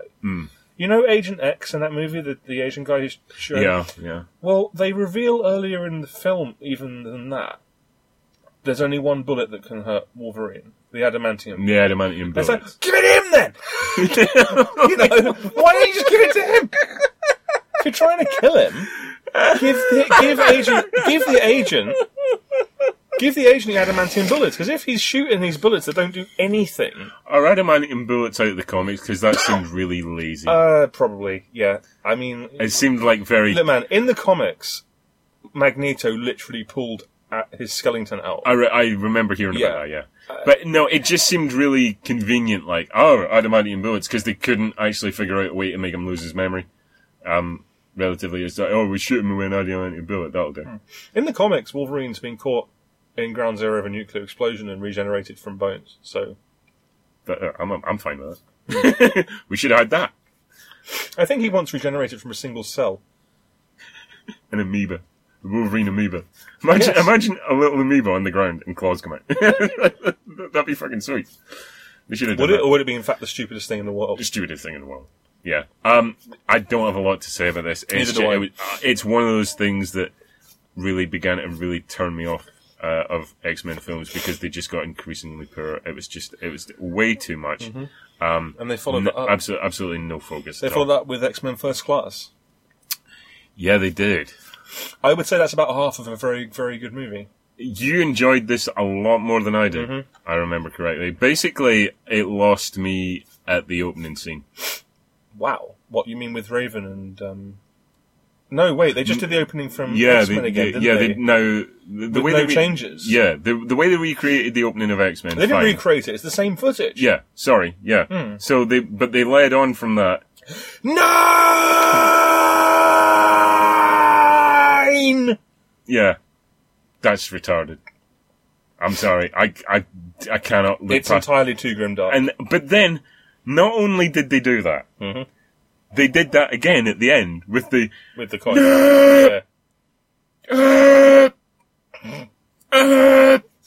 I didn't mind that as much. I didn't mind that. I thought the whole movie was I thought it was like half of a great movie and half of an okay movie, basically. I thought it was really good. I thought the Eric and Charles stuff was really good. I think James McAvoy is really good as young Charles in it. I like young him. Yeah. I like what's his fuck? Dick out in Shame. What's his name? Michael Longcock. Yeah. Playing Eric, I like him. Yeah. I think it's good. But everyone else is basically crap and unmemorable. Well, I think Kevin Bacon is Sebastian Shaw with the wrong powers again, as usual. Azazel for no reason. Yeah, Emma Frost, completely superfluous. Like, what was she even doing in there? There was totally Jugs. Oh, yeah. What's her name? Moira McTaggart. Undercover at the Hellfire Club. Undercover. Norks. Just, get your kit off, just for no reason. Get your off. Get your Worth a pump. Yeah. Yeah, what's she even doing in that? Yeah, it's ridiculous. There's no need for that. Vastly. Yeah, and all the new characters that they introduce. Yeah. It's like, why are they here? Because they don't go on to be, I want to say this as well. Prevalent later. Well, Havoc kind of does. Havoc sort of does. Well, obviously, it looks like from the Apocalypse trailer, he's got a bigger part to play, but like the rest are just like they're worthless. The thing that gets me is Darwin. The whole point of Darwin is that he can evolve to withstand whatever's thrown at him. He's effectively invulnerable. Yeah, effectively. But because he's black, he has to die. How did he die again? Remind me. Sebastian Shaw, basically force feeds him kinetic energy. Right. And he just kind of... I can't remember exactly... I think he just kind of falls apart. Right. Okay. And it's no, the whole point of this character is that he would evolve to adapt to avoid that. He would be able to get over it. But it just feels like... It just feels so... almost... just egregious that they do kill off the only black guy. Before he's had the chance to do anything. Yeah. Is it so much that he's black, or is it that they realise that they've... Dude, there's a bit in it, in the same movie, slightly earlier, when they mention slavery and how it's allegory for the mutant thing. Okay. And they cut to Darwin when they say it. Okay, but in terms of killing him... Yeah. Is it because he's black? Yes. Or is it because... they realised they put in a character who is invulnerable, who isn't around in the later continuity, and they've gone, well, we got to get rid of him. Well, they could have been. They could have done it. I just feel like the way, I can't straight up say they killed him off because he's black. I can't say that because I don't know that. Well, you can because they'll never hear this. Yeah, but but it feels egregious. I know what you mean. Yeah. It's like really, he doesn't even get to do anything. There's someone there who's got insect wings. Kill her. Yeah, she's rubbish. Well, she is rubbish. Yeah. Also. I do. Oh, and also when Mystique and Beast fall in love because they're both blue. Yeah. It's like, it's not easy being blue. A. Is that ever a thing?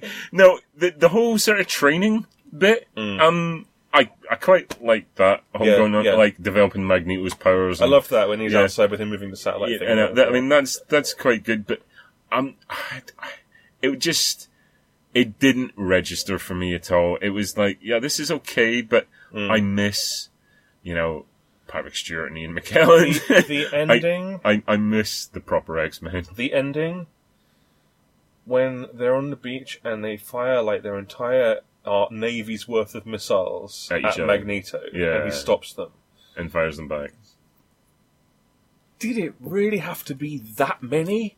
Like, why did they have to make it like that? Because... there are these 10 people there, all with these amazing powers, and rather than have a fight, they get 1,000 missiles fired at them. Because it's like... Do you know what I'm saying? Do you get what I mean? It's I do. I mean, the humans hate them, that's fine. But why not let them do it? Why does it have to be, 10,000 missiles flying out of a ship's arse? Why do they have to do that? From a ship's arse.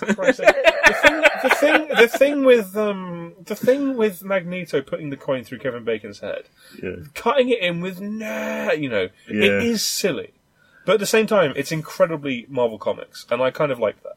Yeah, because I like what it meant. I like what it stood for. I understood why he was yelling because he was feeling it. I know, it was in his head. I know, but it is so silly. It's grotesquely silly, and it basically is just very much the opening scene. I can't get past that. It's just too silly. It's very silly. Well, the thing is, it's the Ein that makes it silly. Ein, zwei, drei. Ein, zwei, drei. 1, 2, 3, 4. Okay, man, if they'd had Kraftwerk playing over that would have just sold it. I would have been back on board. So that first class. First class. Yeah, I thought it was first class. Yeah. Oh, I see what you did. Azazel is in it for no reason. I thought it was a number 2. Is it nice? Yeah. What? You thought it was blurst arse. Burst arse. Yeah. Fucking teabag. The thing, another thing, hang there like ugly fruit. Before we move on, I want to just say, Azazel being in the Hellfire Club without Nightcrawler, makes shit all sense. Yeah, there is no. It is meaningless. I wonder if that's gonna make any sort of prominence in Apocalypse with Nightcrawler being in there. I don't have enough faith in them to suggest they will, but I'm sort of hopeful. The Azazel storyline in the X-Men comics is one of the most hated storylines as well. So let's hope they don't adapt that. Fair enough. Yeah. Next up is Ghost Rider: Spirit of Vengeance. I've got nothing to say about that. Okay, I got very little to say about that. We went to see it in 3D. Why? I don't remember why. 3D is the worst. It is the worst. And I'm not talking IMAX 3D where you can see everything. I'm talking the bog standard 3D where you can see fuck all. Yeah. And it's So would you say that- it is one of the most darkly shot films Yeah. I've ever witnessed. So basically, it's like, I think that is the outline of Kevin Costner. No, Nicolas Cage. I Yeah. think that is the outline of Nicolas Cage. Yeah. Oh, and there's a really funny bit where Ghost Rider pisses fire. And that's it. Oh, There's a and really funny bit where Ghost Rider pisses fire. What's the funny part? do you not get it? Do you not get it? Because it's like, because he's on fire and like he has to go for a Right. piss like a normal person. I've heard and that, so it's fire. I'm actually slightly interested in seeing that movie because I've heard that it's absolutely fucking ridiculous, like It's- stupid, over the top, crazy. It's not even like the original Ghost Rider, which is just kind of loose and, shit in a sort of light sense. Right, yeah, yeah. It's really droll and just, it's unfun. It's nothing like Crank. Right, yeah, because that's what I was thinking it might be like. Nothing like Crank, put it that way. Because Crank gets away with being really slight by Yeah. being crazy kinetic and Yeah. yeah. It's not. You would expect that, but it's not. What demographic would you put Crank in? The demographic of fuck yes. Yeah, it's really bad. Also, they get somebody like Christopher Lambert in Yeah. to play a monk. They don't even give him like a badass character. Like he's the fucking Highlander, for fuck's sake. Yeah, Give him something to do. He's just like he's under a hood. He's not even a bulletproof monk. No, and then he dies. A monk. A monk, a punk, a chick, and a kick-ass flick. Bulletproof monk. Coming soon. Ken's Stew Show, episode 4. Bulletproof monk. Where I just beat Stu mercilessly for 2 hours just While for- I try and talk about Bulletproof monk. So Anyway, yeah. The Amazing Spider-Man. Didn't like 2012, same year as Avengers. Didn't like it. Didn't like it either. Boring, Didn't like boring it. movie. I don't like Andrew Garfield as Spider-Man. Never said it. I do. I think he's the least bad thing about it. I think he's too slender looking, right? Now that's a really odd thing to say, but he doesn't look like he's got any sort of power potential. They we touched on the thing of like the whole thing with his backstory this time. They've got him in a hoodie and they make him look slightly emo. Everything's like, oh, my life, fuck my life. For me, it's just a sheer absolute pointlessness of retelling that. Yeah, well, it's like the Well, the thing is, they did it so that they could do the Peter Parker's parents thing. Yeah, but that doesn't amount to anything. No, nobody gives a fuck about that. Yeah. I like the fact that they didn't go for the Peter Mary Jane thing, that they tried to do something with Gwen Stacy, which was relatively unexplored at that time. Fair enough, do that. That's fine. Yeah. The lizard, Ugly. he looks like a snake. Yeah, he looks wrong. It's like, that doesn't resemble. If he didn't, it's fine. He doesn't have the lab coat. Fine. Yeah. He's a big CGI lizard. Right. Fine. At least make him look like the same kind of lizard. That's the thing, You right? know? Okay. He looks smooth. He doesn't look scaly or anything. The thing is, they keep going on about, that design for the movie that we're making, it wouldn't really work. No. We'll make a fucking different film now. They did I'm talking about the comics now, sorry. Yeah. They did a story called Shed, I think I might have mentioned it to you, where the lizard basically evolves, sheds his skin, and becomes, like, he sheds his human side, basically. Yeah. They should have done that. Yeah. Because that is a great story. He sheds this Dr. Connor's form, maintains tiny elements of it, and he basically kills Billy, his kid. Oh, right, okay. And Spider-Man can't stop him from doing it. Right. And it just turns into this epic story about the lizard now giving off these pheromones that turns everyone around him into kind of a feral, like him, basically. Yeah. And why didn't they do something cool like that? You see, that would have meant so much more if that had been Spider-Man 4 in the Raimi series, where you've actually established a relationship between the characters beforehand. Yeah. But there's no establishment of it. Like, they barely know each other and then we're supposed to give a shit. Yeah. Like, it's like there's so many better ways you could have done this. Also, as I say, the design of the lizard just looks pony. They keep going on about why it doesn't really fit. The thing is, it's a fucking comic book movie. Yeah, it doesn't matter. You can make it fit. It doesn't matter. We want to see an actual resemblance to the character that we know. This is bollocks. Also, I really hate this in films. That thing, is it the Stan Lee cameo in this one? Oh, that was alright. Where he's wearing the headphones and there's funny. this like massive brawl going on behind him. Funny. But they overdo that in films. I mean, I'm not specifically targeting that film for doing it wrong. It's just like, that's a really overplayed trope. Yeah. Like, this character's blissfully unaware of all the chaos going on behind him just because he's got headphones on. I don't know about you, I've never come across a pair of headphones that would not alert me to, like, a building falling down behind me or something. You know, if you find a pair of headphones like that, you let me know, because I fucking want those. I want those. But not talking about that one too much, because it's a bit pump, and I've got more to say about the second one. It is very pump. The main thing in that movie that I think I hate is when Peter Parker leaves his camera in the sewer and leaves a fucking label on it that says "Property of Peter Parker." So why would you be that stupid? Yeah. You're like a graduate. Why would you... I find the whole thing very flat. It's dumb. Yeah. It's a bunch of dumb crap. But it's dull. Yes, it's really dull really as well. dull. Compare it to the Raimi films. I will say this, at the end, when the police and the city start helping him, I liked that. The way that they're just like, oh yeah, go, we'll help you out, we'll move this crane around so you can swing from it and stuff like that. Yeah. I liked that, because it's a little bit like what they do in the Raimi movie when the New Yorkers sort of join in to help. And a lot of people hate that, because they hate the idea of people being friends with each other for some reason. It's not that, it's like what we spoke about, speaking about the Nolan Batman films, the post 9/11 thing. We talked about it then, didn't we? Yeah, we briefly sort of mentioned it. The thing is, I think what they do in the Raimi film, with the New Yorkers sort of ganging together, just to give him enough time to like alleviate the situation before, he goes and gets absolutely pummeled by the Green Goblin, works much better than that kind of unity thing. It's... Because you think 9/11 was good? Is that what you're saying? No. Okay. That's not what I'm saying. And you support ISIS? Is that what you're saying? Well, I am a member. I've got my card here. What? God, he has an all. No! Oh, the end! Oh, it's off! Okay, no, go ahead. No, it's just... Let's make light of it! Yeah. It's an overplayed thing. It's a really overplayed thing. And I think it's much more effective as just a band of ordinary citizens sort of a particular moment helping the hero out than this kind of like forced unity, because the police are not supposed to like trust him. He's a vigilante. Well, I mean, in the comics, it's always been back and forth with the police. Some police work with him actively. Yeah. There have been classic storylines like the death of Jean DeWolf, where he works with the police. The death of Jean Dwarf. Jean DeWolf. Jean Dwarf. Jean DeWolf. You can hear that I'm not saying the word DeWolf. you dickhead. Right, okay, sorry. You know I'm not saying the word dwarf. Genuinely, the first time I thought you said Jean Dwarf, and I'm going, who the fuck is that? Well, she's very, very small, Ken. Maybe Jane Dwarf. Yeah, he decides he can't be with her anymore because she's a midget. That's fair, classic actually. Storyline. Yeah, it's classic. Classic storyline. Classic. But it's okay because she gets a part in the movie Willow. Anyway, that's the Amazing Spider-Man. Next up is The Wolverine. Right. Good movie.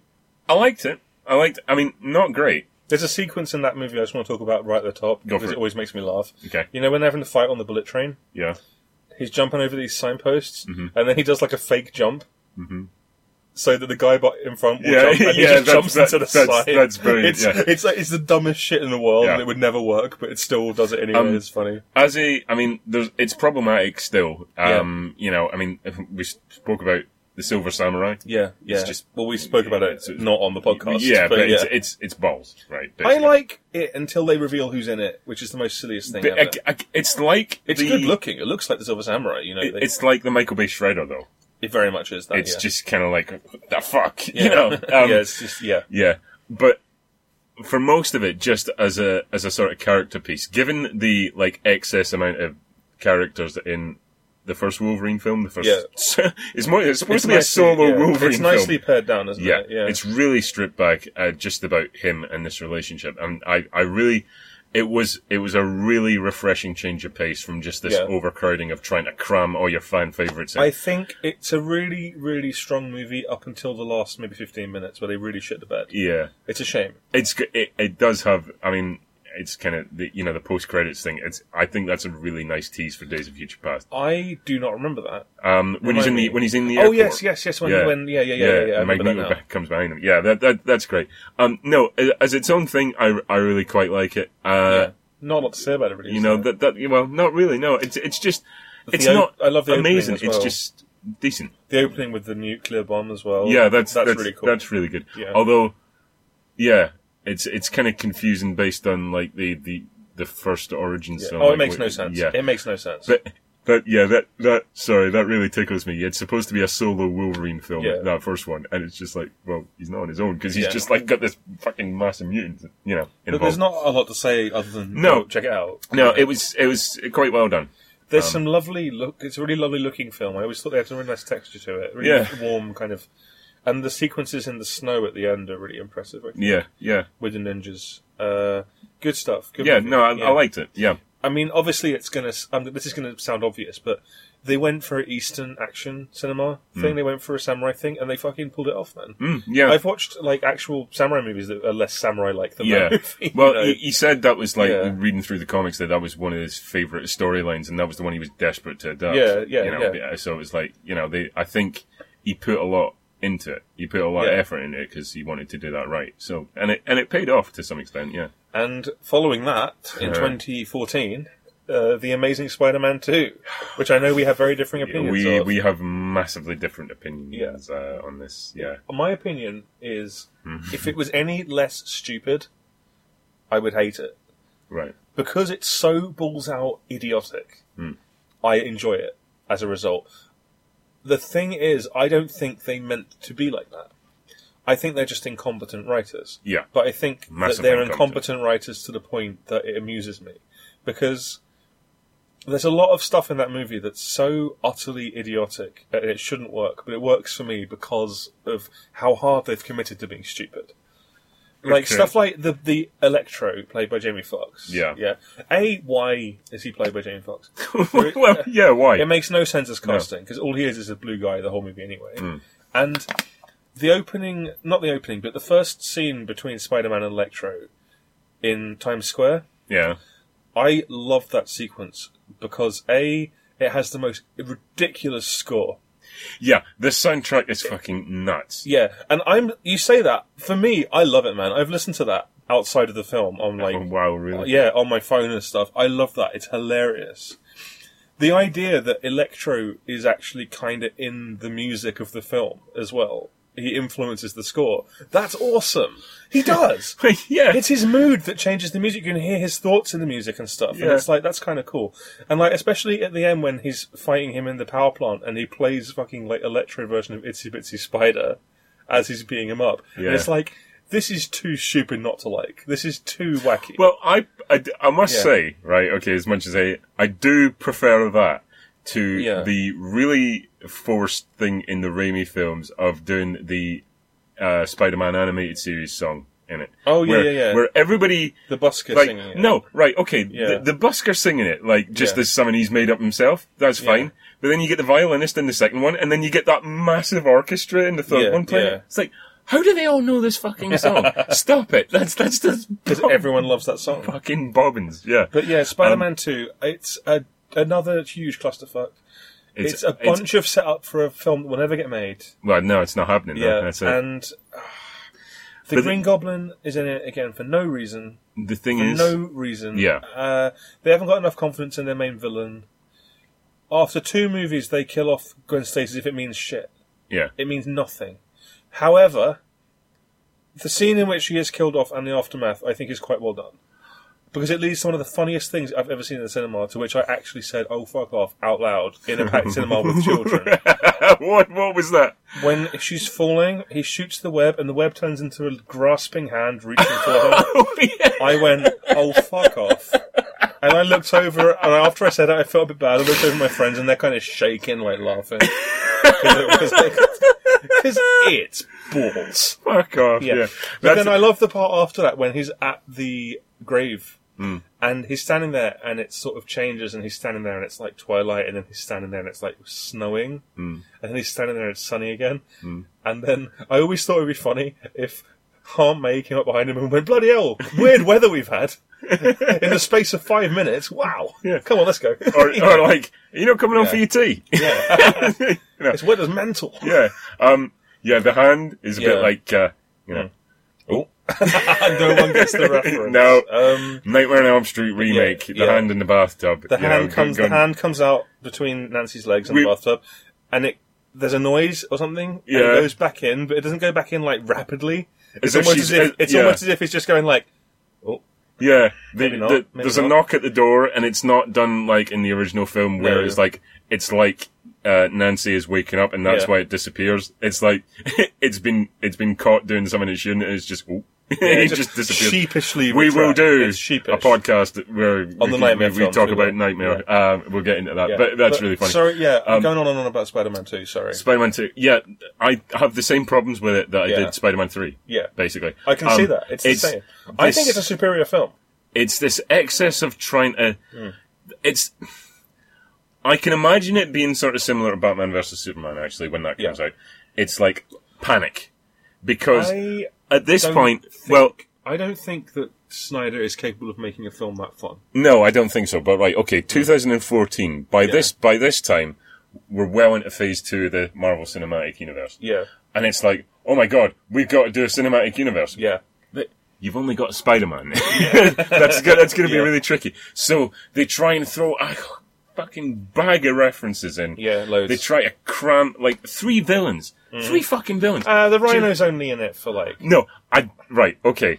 As much as I don't like pretty much anything in that film, Rhino is fucking hilarious. Yeah, he is, because he is this bookend superfluous bad guy who just gets creamed in a couple of minutes. When I saw the Rhino sequence, that's when I thought, I'm going to like this movie. Yeah. Because it's really silly. Yeah. He's like pulling his trousers down with the web, and he's silly. just making fun and of even it. even in that metal suit at the end. And Paul Giamatti is just acting his balls off, being an idiot. We didn't get to see that fight, but he's like, he flings that manhole cover, that's it. I like that ending when the little kid dressed as Spider-Man comes out. It's really mawkish, but it's still a nice way to kind of bring him back. Do you know what I liked about it? I did like the sequence. I think he takes the time, like, near the beginning of the film where he saves the kid, right? Yeah. He saves the little kid. Given the amount of destruction and bullshit that I just witnessed in Man of Steel, I'm like, there you go. That's he's saving people instead of just smashing shit This up. is why I can't hate the movie, because and it's kind of human, because it's like when Spider-Man first meets Electro and he's trying to talk him down, and he's like, no man, I remember you, your name's Max, I remember you. Yeah. You don't want to do this. And I'm like, that's how I want to see. What I don't like is that it runs out of time to give that any sort of character exploration. Absolutely. So he goes Electro from gets chumped. He gets chumped. loving him to hating him in like 20 seconds because they need to keep it going. Yeah. I mean, the thing is, I get that, but it's Spider-Man actually trying to be reasonable. Yeah. And I like that, because it's not like Superman, who will just, like, take a fight in the middle of a city and not even think to relocate it. No, that's it. Yeah, no, there is that at least. And then they try and make out like he cares. The effects look fuck. There is a sequence in the trailer. That's a great sentence. The effects look, on the DVD. The effects look fuck. The effects on this scene look fuck. Do you think we should put that on the DVD? Absolutely. We haven't got any other quotes. No, there was a sequence in the trailer of him escaping like the lightning bolts. Yeah. That looked like one of those, not a cutscene, but where you have to press a button. Yeah, QTE. It looked just like that out of a video game, and I thought, I'm not going to enjoy this. I'm not going to enjoy this. There's a sequence in Times Square which I thought was really clever, where everyone's on this rail with the steps.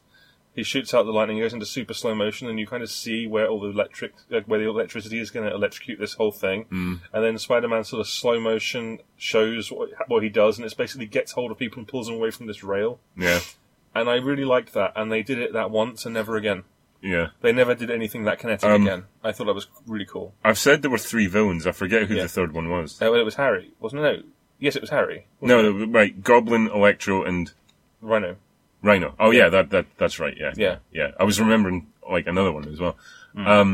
They absolutely stuff it. They've got like Felicia Hardy turn up. They've got Norman Osborn. They've got Harry Osborn. Like, there's been no basically they explore Peter and Harry's history in a couple of lines of dialogue because there's no time. I thought the guy playing Harry did an okay job, though. Okay. I actually, do you know what? I prefer the Green Goblin over Electro in that film. I thought the bit with him, he had much more impact, even in that, like, scarce 10 minutes that they had.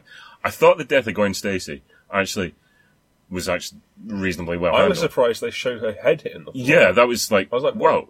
Okay. Because that's not what happens in the comic. No. The neck gets put that's it. But they couldn't show that, and I was obviously. like, potentially this could go somewhere, maybe, if they, but they're not, they can't continue it now. Obviously, it's overcrowded. It's this panic, like, we've got to stuff everything in to establish a world so that we can keep this going. It's like, what you should have done is do some of that in the first one. Yeah. So that you didn't have so much to do in the second one, and then it wouldn't look such a retarded mess. Like, basically, it's like a 4-year-old drawn in crayon. Yeah. And that's what I like about it. On a piece of A4 paper. It's like, and then Spider-Man turns up, he does this, and then, there's a rhino, and he pulls his pants down, and he's got boxes with hearts on them, and then the next bit, and then the Green Goblin, and he comes home, and he's rich, and he comes in, and he's like, oh, Spider-Man, we used to be friends, remember we were friends? And Spider-Man's like, yeah, we're friends, and then Gwen Stacy's like, oh, come and have dinner, come and have Chinese with my family, and he's like, no, I don't want to because Dad's dead, and then it's like, next panel, he comes in, and Spider-Man's like, oh, no, I'm going to graduate from school, and I'm not going to make it to the graduation, and then Gwen Stacy was like, I'm going to do the graduation speech. Here's a speech. Yeah, good speech. And then I could keep going. That was amazing. Can I have a whole film of you doing that instead of watching that? All right. All right. A couple of other things. Yeah. The Peter Parker. Yeah. In that film has basically learned nothing from the first one. Nothing from the death of Uncle Ben. Whatsoever. Like, or Captain Stacy. Yeah, they don't do the "with great power comes great responsibility" line. It's like, is there a reason you're not including this? Are you trying to, like, just avoid any sort of ties back to the Raimi films? Because people are going to compare them. Because I don't know if you noticed, but it's Spider-Man. Yeah. You know, people are going to compare them, but they don't include it. He learns nothing, and he behaves like a complete dick. You know, he promises to stay away from her, and then he's just like all over her, and then he's away. Oh no, we can't be together. And then he's like, but I want to be with you. No, we can't. And he's like, oh, come here. It's not even like that. That's the thing. The dialogue in that movie, it's balls. The dialogue is just like, I can't. It's like, what? Why can't you? Why can't you do the thing? And it's like, I can't do the thing because you're dead. And I said I would. I'm just so cool and aloof and detached. And Peter Parker's like, cunt. Yeah, he is. He's completely unrelatable. Yeah. He is. Yeah. He's such. It fucks me off, man, because he's even weedier than he's ever been. Yeah. Even more than Tobey Maguire, who is literally a weed. And they try and make out like he's not. No. Because he's not like mocked. He's not a nerd in that movie. No, but he's an actual asshole. He's such a weed. Yeah. It's pathetic. But he's a real asshole. There is also, it got really comical. The whole backstory with his parents that they do. Oh, God. Like, how many times... Nobody cares. Nobody cares. It's that thing of, like, I don't know if you spotted it, but it's that thing. He goes into the cupboard, picks up the bag. And throws it back in the Throws it back in. How many times can you watch him do that same fucking motion? He's just, no bag! No. Yeah, let's move on from ASM2, okay? Anyway, it was balls. Yeah. But also, there's that thing of, like, walking in a room and there's the vulture wings, there's ox tentacles, you know, because we don't have time to include them, but look, they're here, and they're coming, and, but wait, we can't do it anymore. You can criticise them for that, but that's Marvel Cinematic Universe all over, really. No, because they actually took the time to establish separate characters and slowly introduce stuff rather than just jam it down your fucking throat in one film. There are certain films in that franchise that almost feel like they only exist to advertise upcoming films, and I don't really like that. Sure, but, you know, there are other films in that series that don't... There are no individual films in the Marvel Cinematic Universe that I think are even close to being as bad as the Amazing Spider-Man movies, though. Indeed. And having said that, let's move on to what I hope will be the final one, because I don't want to talk about Fantastic Four, because I haven't seen it. No, and I've not seen it either. If anybody listening has seen it, please tell us how shit it was in 200 words or less. Yeah. Preferably 2 words or less. It's shit. Yeah. Anyway, last one then. X-Men, Days of Future Past. Oh, man. Thoughts? I really liked it. And you have a different opinion on this. I was cold on it, frankly. Yeah. I thought they tried to do too much again.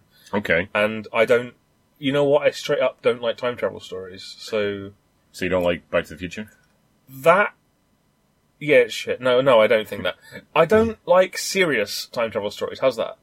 Well, Back to the Future is kind of comedic. Back to the Future is not that hard to figure out. Okay. Days of Future Past is just kind of like...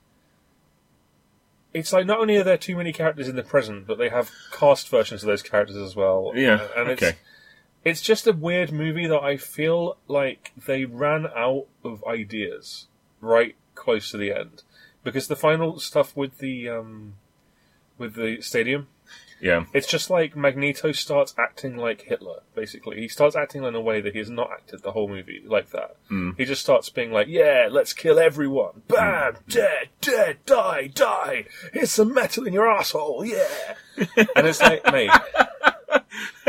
and then one Magneto, and he puts his metal on. He curls it around. He puts it inside Wolverine, and it goes all round in circles and that. It comes at the back, and Wolverine's like, "Ow, mate!" And he shits it. Yeah. And then Mystique takes him away on a boat. I'm going to get you to do that a lot. I'm going to do it. An 8-year-old reviews. Yeah. I know what you mean about that bit.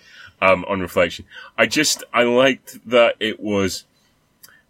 it didn't seem overly crowded. I mean, it seemed like it took the time necessary for each character. I really liked seeing the old characters back, like the old cast. Yeah. Under somebody who actually had established that cinematic universe and came back to it and was much more, I mean, you've got to, as much as you might not like it as much, you've got to admit it's a much more competent film than Wolverine, Last Stand, probably even First Class. In terms of... No, I liked First Class quite a lot better, sorry. But would you say it's as competent? I mean, you might like it as more, but would you honestly say it's as well made? Yeah.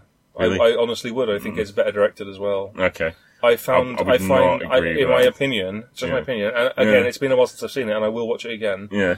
I think that the stuff in the present, in the future, I think it looks super synthetic and rubbish.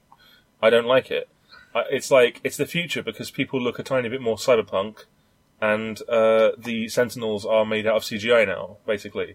I mean, they are anyway, obviously, but as opposed to just a head. Shadowcat, Kitty Pryde, has the power to send people back in time or some shit? And no. But isn't that how the comic plays? No. What is it then?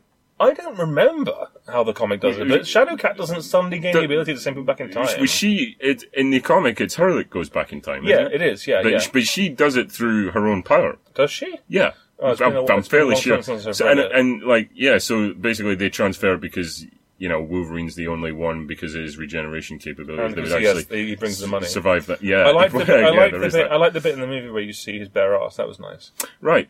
And once again, there's a jagged bit of metal sticking in. Yeah. No, we're not doing that a third time. Right. Okay. Do you know what? He's a bloke, right? And he's a midget. And he makes all the robots, but the robots are meant to be good, but they're actually evil robots. And then he goes, and then Mystique goes back in time to kill him, but she doesn't get to do it because of all the other X-Men. And there's a bloke called Quicksilver, but not the same Quicksilver from Age of Ultron, different Quicksilver. And he runs fast as shit around this whole FBI base. And he's going really fast. Then it goes all slow, but he's still going fast. And the music's all like classical music, and he's running around doing stuff. Yeah, you got it.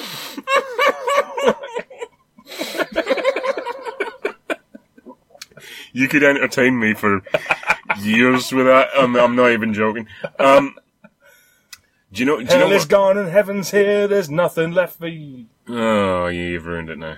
All the goodwill. Joke's ruined. Right, here's a ball of goodwill. What I've done with it. Just out the window, son. Yeah, sorry. Have you thrown it out the window? Out the window. Out the window.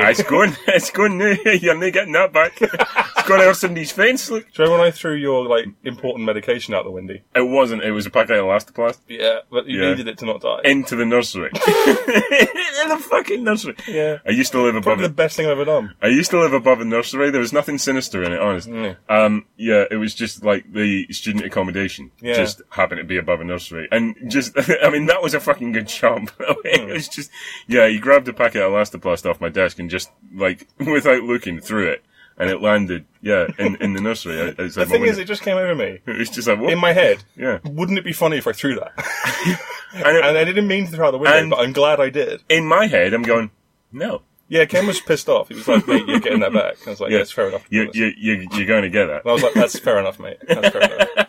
So, Days of Future Past. Do you know what? What do you like about it? I just like that it felt much more assured streamlined than, like, basically the last 3 X-Men movies, who were just, like, stuffing as many characters in as they could. Yeah. I like the two timelines thing. I like it. It was almost sort of following on from the Wolverine. Actually, it's a much more sort of somber thing because of how much he's lost at this point and how much like the team has kind of been decimated. I like the way it ended with everything kind of coming back. That was really beautiful. Actually, that was really nicely done. But do you know what? It made me wish that we could have an X-Men film with the old cast as a fully fledged like team. We've never really had that. They've always had to keep sort of introducing bits. It made me wish that the next, like, Apocalypse is coming, obviously. It made me, when I first heard that announced, I thought, I hope that it's the old cast. Yeah, but it was as the X-Men. But it's not. Speaking of which, that's what I really wanted. Speaking of which, the trailer. Yeah. Are we done speaking of it? It's up to you, man. Yeah. You've got more to say. It's only because we're closing on 3 hours now. Jesus Christ. Yeah. I haven't got much more to say. It's just, like, I really like it as a film. And I think the Rogue Cut is much better, actually. Yeah, that's the one on Blu-ray and DVD, right? Yeah. Not that you'd see it in the cinema now anyway, obviously. No. So if you've got your own private cinema, then you're in. Fuck you. Yeah. Well, yeah, basically. Yeah. And just the inclusion of the Sentinels properly, as opposed to just a head. If you won the lottery or something. Yeah. Like, if I won the lottery, if we won the lottery, that would be like the first thing I did, is build like a massive screening room. What, a private cinema? Yeah. Fuck yeah. Of course I would. Yeah. I mean, I just, that would be amazing. I mean, I wouldn't probably buy like prints. I'd still use a projector. Yeah. But I'd buy like a top quality projector, get a bunch of nice seats in, popcorn machine, why the hell not? You know? May as well. And you could just hire a bloke to show him. Just hire a bloke. You could have just this massive cinema. You'd have a cinema. I mean, it would cost a lot of money, but it wouldn't have to be breaking the bank money. You could just make a nice little cinema. Yeah, I would totally have that. I'd have that in the basement. I'd plug a Mega Drive into it. I'd have that in my house, in the basement. I'd plug a Mega Drive in and be like, yeah, Sonic! Massive Sonic! I'm bored now. Yeah. Well, I'd have it in the basement so that, if there was any tasks needed done around the house, like... You just hide in there. Well, like, it's your turn to do the dishes. Oh, I'm needed in the basement! Perfect, yeah. And go. Yeah. Hang on, we're really rich. Why don't we just get like a maid? Yeah. Oh, yeah, good idea. That's a good point. Yeah.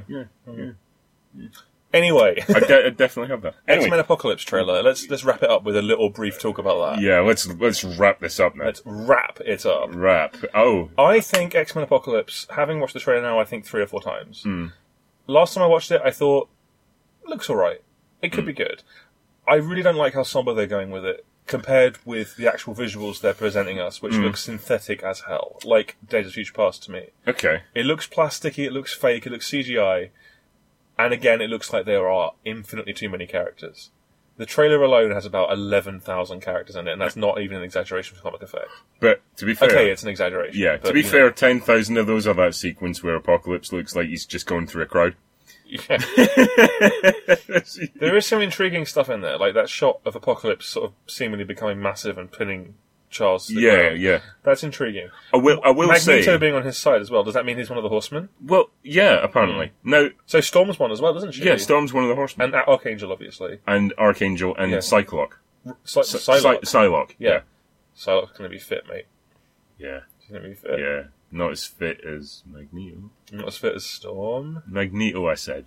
Oh, okay. Yeah, he's quite fit. Yeah, thank you. Have you seen Shame? I've seen his cock. Yeah, in Shame. Massive. It's massive. Yeah, one of my mates said if the actor never dries up, you could double as Gonzo's face.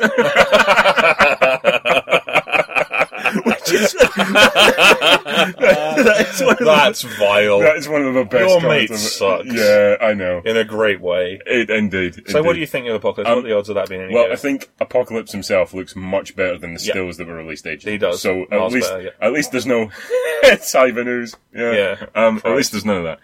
I also really like just that little moment where Professor X is at the bedside of Jean. Yeah. Like, given the character development we've seen in the first two, where, like, in First Class he's basically a bit of a playboy. Yeah. In the second one he's really bitter and damaged. Yeah. And here he looks like he's becoming the leader. Yeah. Like, there's an actual progression of character there. Well, you literally see him at the end as bald. Well, yeah. Baldy. But I mean, much more than just visually looking the part. He's actually taken on the role of leader. Yeah. So that's good. Just a little signifier like that is enough to say, okay, I'm interested in this. Let's have a look. I'll have a look. Who are the Horsemen of Apocalypse in the comics? I only remember Archangel. I've not read much of the Age of Apocalypse because it's such a clusterfuck. Right. There's like 1,000 sodding issues of it. Okay. I don't know who they all are. Because that sort of confused me. I was like, why are they the Horsemen? I mean, recently they did a storyline with the Apocalypse Heralds, and it was like Sentry and all these characters I don't know. Like, isn't there supposed to be Mr. Sinister? Mr. Sinister, I don't recall what his part was. I want them to put Mr. Sinister in a movie, but that's only because I love Mr. Sinister. Like, okay. He's one of my favourite X-Men villains. Is he not one of the Horsemen? I don't remember at all. Okay, fair enough. Mr. Sinister's awesome, though. I want them to do him in a movie, but they never will. So yeah, fair enough. Yeah, it's a shame. Yeah. So, I mean, the trailer, it did look somber, but I mean, as I think I said, it's kind of. I don't think you can take a trailer's tone to equate to the actual film's tone. I agree. Based on some of the ones that have come out so far. Yeah. It looks fine. I mean, the thing is, I'll go and see it anyway. So I'm definitely seeing it. It wasn't something that I needed to see to sell me on it. It was like, I'll go. I'm an X-Men fanboy. I will see every X-Men The thing movie. is, it's a Bryan Singer X-Men film. I'll be there. Yeah. I will see every X-Men movie. I think it could be good, but I don't think the trailer is very well cut, basically. That's fair enough, we'll really. See. I think it's got potential. We'll see how it goes. I think maybe the next trailer will... like I was saying to you, getting all the cast back and then not putting them in the film just feels a little bit... This is it. I was a bit disappointed when I heard that Apocalypse was going to take up with the first-class characters as opposed to the older ones. I was like, now that we've got... they've retconned, basically, the events of the shit ones, and all the X-Men are now there as a team, apart from maybe Gambit. But all the main members are there. Care, mate. Like, let's fucking do a proper X-Men film. Yeah. No, I'm not getting that. But yeah. So we'll see. But I mean, I'll go and see it. And that's us talking for 1,000 hours. We've got another couple of things to cover. Oh God, are you serious right now? Yeah. So we've had a look at Deadpool. Oh yeah, the trailer for Deadpool. Yeah. Right. Okay. Now I don't know. You know much more about this character and the tone that should be evident with him than me. What is it about the trailer that you don't like? Well, what works written on the page where you can give the character his voice? Mm-hmm. When I read Deadpool, I read what's basically a damaged character. And he's a fourth wall breaking character, and that's, that makes sense, He doesn't curse. He doesn't curse all the time. He doesn't call Colossus like a big chrome cocksucker, like he does in the second trailer. Right, okay. It's like, it's not funny to hear someone say, like, oh, you look like, what was it? Freddy Krueger face fucked a topographical map of Utah. That is not funny, yeah. It's not funny. I do agree with you. It's like, hey, we can make a superhero movie that's R-rated. Let's have loads of cursing in it, It feels like Ryan Reynolds wanking, the whole movie. There is a definite sense of that. For God's sake, they use X Gon Give It To You in the trailer. Of all the things they could choose. X-Men Give It To You. Yeah, see? Yeah, exactly. But, I don't know. Like, when he's getting moved away and he's shouting, like, don't make the costume green or animated. It's like, yeah, I get it. Green Lantern. And it's like, that's not funny. It's not funny. Yeah. It's the whole thing, the whole nerd humour thing of, oh, I recognise that reference. I'm smart. Yeah. Ha ha ha. It's, okay, I'm going to call controversy now and make this go on for half an hour. Fucking go on then. It's Edgar Wright. It's Edgar Wright humour. Ah, yeah. Ooh. Hang on. Do you hear that? That is the sound of 1,000 fanboys headed this way. Yeah. It's what it is. It's like, you did a film reference, did you? That's not inherently funny. Or you referenced something. But to be fair, you do watch Family Guy. Yeah, that's true. But Family Guy has some jokes in it, basically. Oh, okay. I haven't seen any, but... No, that's cool. The thing is, Family Guy is not like $150 million movie. Well, neither is Deadpool, to be fair. Is it not? No, it's got to be mid to low because it kind of bums me it's out. R-rated and they won't... Yeah, that's why it got held up for years. I guess it kind of bums me out because, like, none of the stuff in the trailer was funny to me. Really. It's not particularly funny. Isn't he CGI as well? No, he looks CGI. It's him. It's it. Oh, right. His friend who says he looks like Freddy Krueger face fucked a topograph on Mac with the Andes. Yeah. He's been in a few things. And he's always playing the same character. He has that drawl to his voice. You look like the man.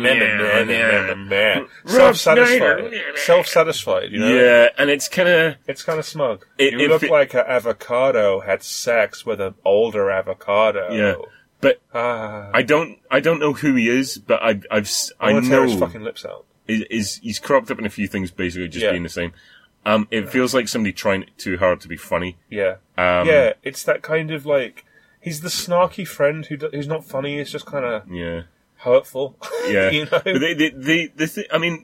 the action in it looks reasonably well done. Yeah, but the thing is, like I've said this before, I like a bit of morality. You know, in my films. He's shooting everyone in the head, and then there's like a scene of him in a bloodied room full of corpses, and it's like I'm not going to root for him. There's nothing you can do to make me root for this guy. Well, I might feel... In the comics, they establish it... I mean, it's the trailer. This could be an okay movie. Yeah. I have no doubt I'll see it eventually. I'm sure, yeah. But the trailer just makes me think, like... I don't know. Wait... I don't want to get into this, because we could talk about this on another podcast, as violent films and shit. Yeah, it's coming, yeah, sure. I've said it before, and I've softened my stance on it a little bit, but the thing with Deadpool is the humour seems sadistic to me, and sadism and violence are not the same thing. You know, violence can be cathartic, but the only thing in sadism to enjoy is pain being inflicted on the human. That's the only thing that it is, and that's to me. It's like I'm trying to think of a sort of comparison, but like I love dark humour, but I like it when there's sort of a point. You know, and that movie looks basically like a pointless bloodbath because they could do a pointless bloodbath. That's the only reason I think it's going to be like that. Yeah, I mean, it's not one that I'm eagerly anticipating or anything. Yeah. It's really going to be tone dependent. Yeah. If it carries, I mean, because I like nonsense and I like violent films. Yeah, so do I. If it's carried with a tone. If it's got a decent energy that actually carries it through what they're doing, fair enough. If it's just gonna be, I mean, I didn't laugh at any of this stuff in the trailer. If it's just gonna be unpleasant, then we're gonna have problems. That's my issue. That's what it's looking like. Yeah. So like From Dusk Till Dawn, you know. See, I love that film. I wasn't crazy about it. At least there's a moral centre to it. But by the end of From Dusk Till Dawn, I'm just bored. I'm like. Looking at my watch, like, when the hell is this going to end? Fair enough. Because it's just half hour of fucking carnage. Yeah. I don't know. Plus, Tarantino's right there. Yeah. Hey, kids, listen to our Tarantino podcast. It's much shorter. Yeah. much shorter. Yeah. Okay, and finally, which obviously there's no trailer for yet because it's not even started filming. The next Wolverine. I know nothing about it. Solo Wolverine. I know nothing about it. Nobody really knows anything about it. No. But what I was going to ask you, I mean, Jackman has said that he is probably looking to like a storyline called Old Man Logan. Old Man Logan, yeah, I remember that. As a reference. But Professor X is going to be in it. Oh, really? Yeah. Now, in terms of... McAvoy or Patrick Stewart? No, Patrick Stewart. Oh, right. Yeah. So, like, in terms of what we were speaking about, like, the ending of Days of Future Past, like, a continuation of the old cast, like, some of them may turn up in this or something. I don't know. I mean, he's cited Old Man Logan as something that you might want to explore, but that's not necessarily going to be the route it goes down if Patrick Stewart's involved. So I don't really know. I mean, this is going to be his last one, though. And what you said that before. Yeah, but this, I mean, he's getting on. He's pushing it, you know. Yeah, he is. Yeah. What I was going to ask you, basically, like, what do you kind of want to see from this? If it's going to be, because I mean, you've said to me, you know, in this podcast, he is Wolverine. Yeah, he is. So what do you want to see? Well, I would like to see I'd like to see the end. Really, I would like to see the end, and I'd like to see him leading some X-Men because he does. He leads some X-Men. Yeah. I mean, why don't they? The way they could end it, I think would be great. And it would leave him open to making appearances while not necessarily getting stuck in, no pun intended, in the recent Wolverine and the X-Men series. Yeah. After Avengers vs. X-Men, Professor X is dead. Right. Because Scott Summers, while possessed by the Phoenix Force, kills him. Right. As a result, they break up into... wait, I'm talking complete shit. That was way before. Jesus Christ. No, it's before then. There was another event called Schism, and Scott Summers and Wolverine break up, essentially. They work together, but you know what I mean? They break apart. And he takes basically I wish I knew how to quit you, Wolverine. Yeah, he takes basically half the X-Men to his thing, and he opens the Jean Grey School for gifted mutants, as opposed to the Charles Xavier School. Okay. You know? And I would like to see Wolverine do that, become a teacher at the end. Okay. Go through his adventure, go, okay, there's more I can do here. He could fall out with Scott, you know? He could fall out with whatever, they could do that. I mean, that would be a great Wolverine movie, Wolverine versus Cyclops. That would be great. It's just 2 hours of him firing his laser beam and him doing that. No, because in the actual fight, Cyclops does take his face off with a laser beam, and Wolverine just keeps coming at him with a fucking skeleton face. It's great. They're never going to do that. No, they're not. They're not. They'll never do it. But that's what I'd like to see. I'd like to see them wrap up the X-Men movies. Fair enough. With Wolverine, who is the main one everyone goes to see. Let's face it. Yeah. You know? And that would be nice. But not after this, no. Yeah. They're not going to do Old Man Logan. That would require way too high of a budget. So, no. That's what I want to see. I want to see them end it, you know? Fair enough. Like I want to see this podcast end at some point before I die. Well, guess what? We're done. Are we? Yeah. Hooray! Hey! And that was our first half of the Marvel podcast. I have a feeling the second one will be a lot shorter. Because there are much less films. And there's a lot more to talk about. Yeah. But also, we generally agree on most of the MCU Yes, I would say films, that's fair. So there's not going to be any sort of It's going to be 10 minutes, mate. 10 minutes of one and done. Iron Man's fucking awesome, innit? Yeah, Guardians of the Galaxy fucking awesome, innit? Winter Soldier's fucking awesome, innit? Yeah. I love the Avengers, Yeah, because what I do, right? Yeah. No, we'll be here another half hour. All right. Thanks for listening to the Kenneth Jew Show, episode 3. If you're still awake, thanks for listening. Yeah. And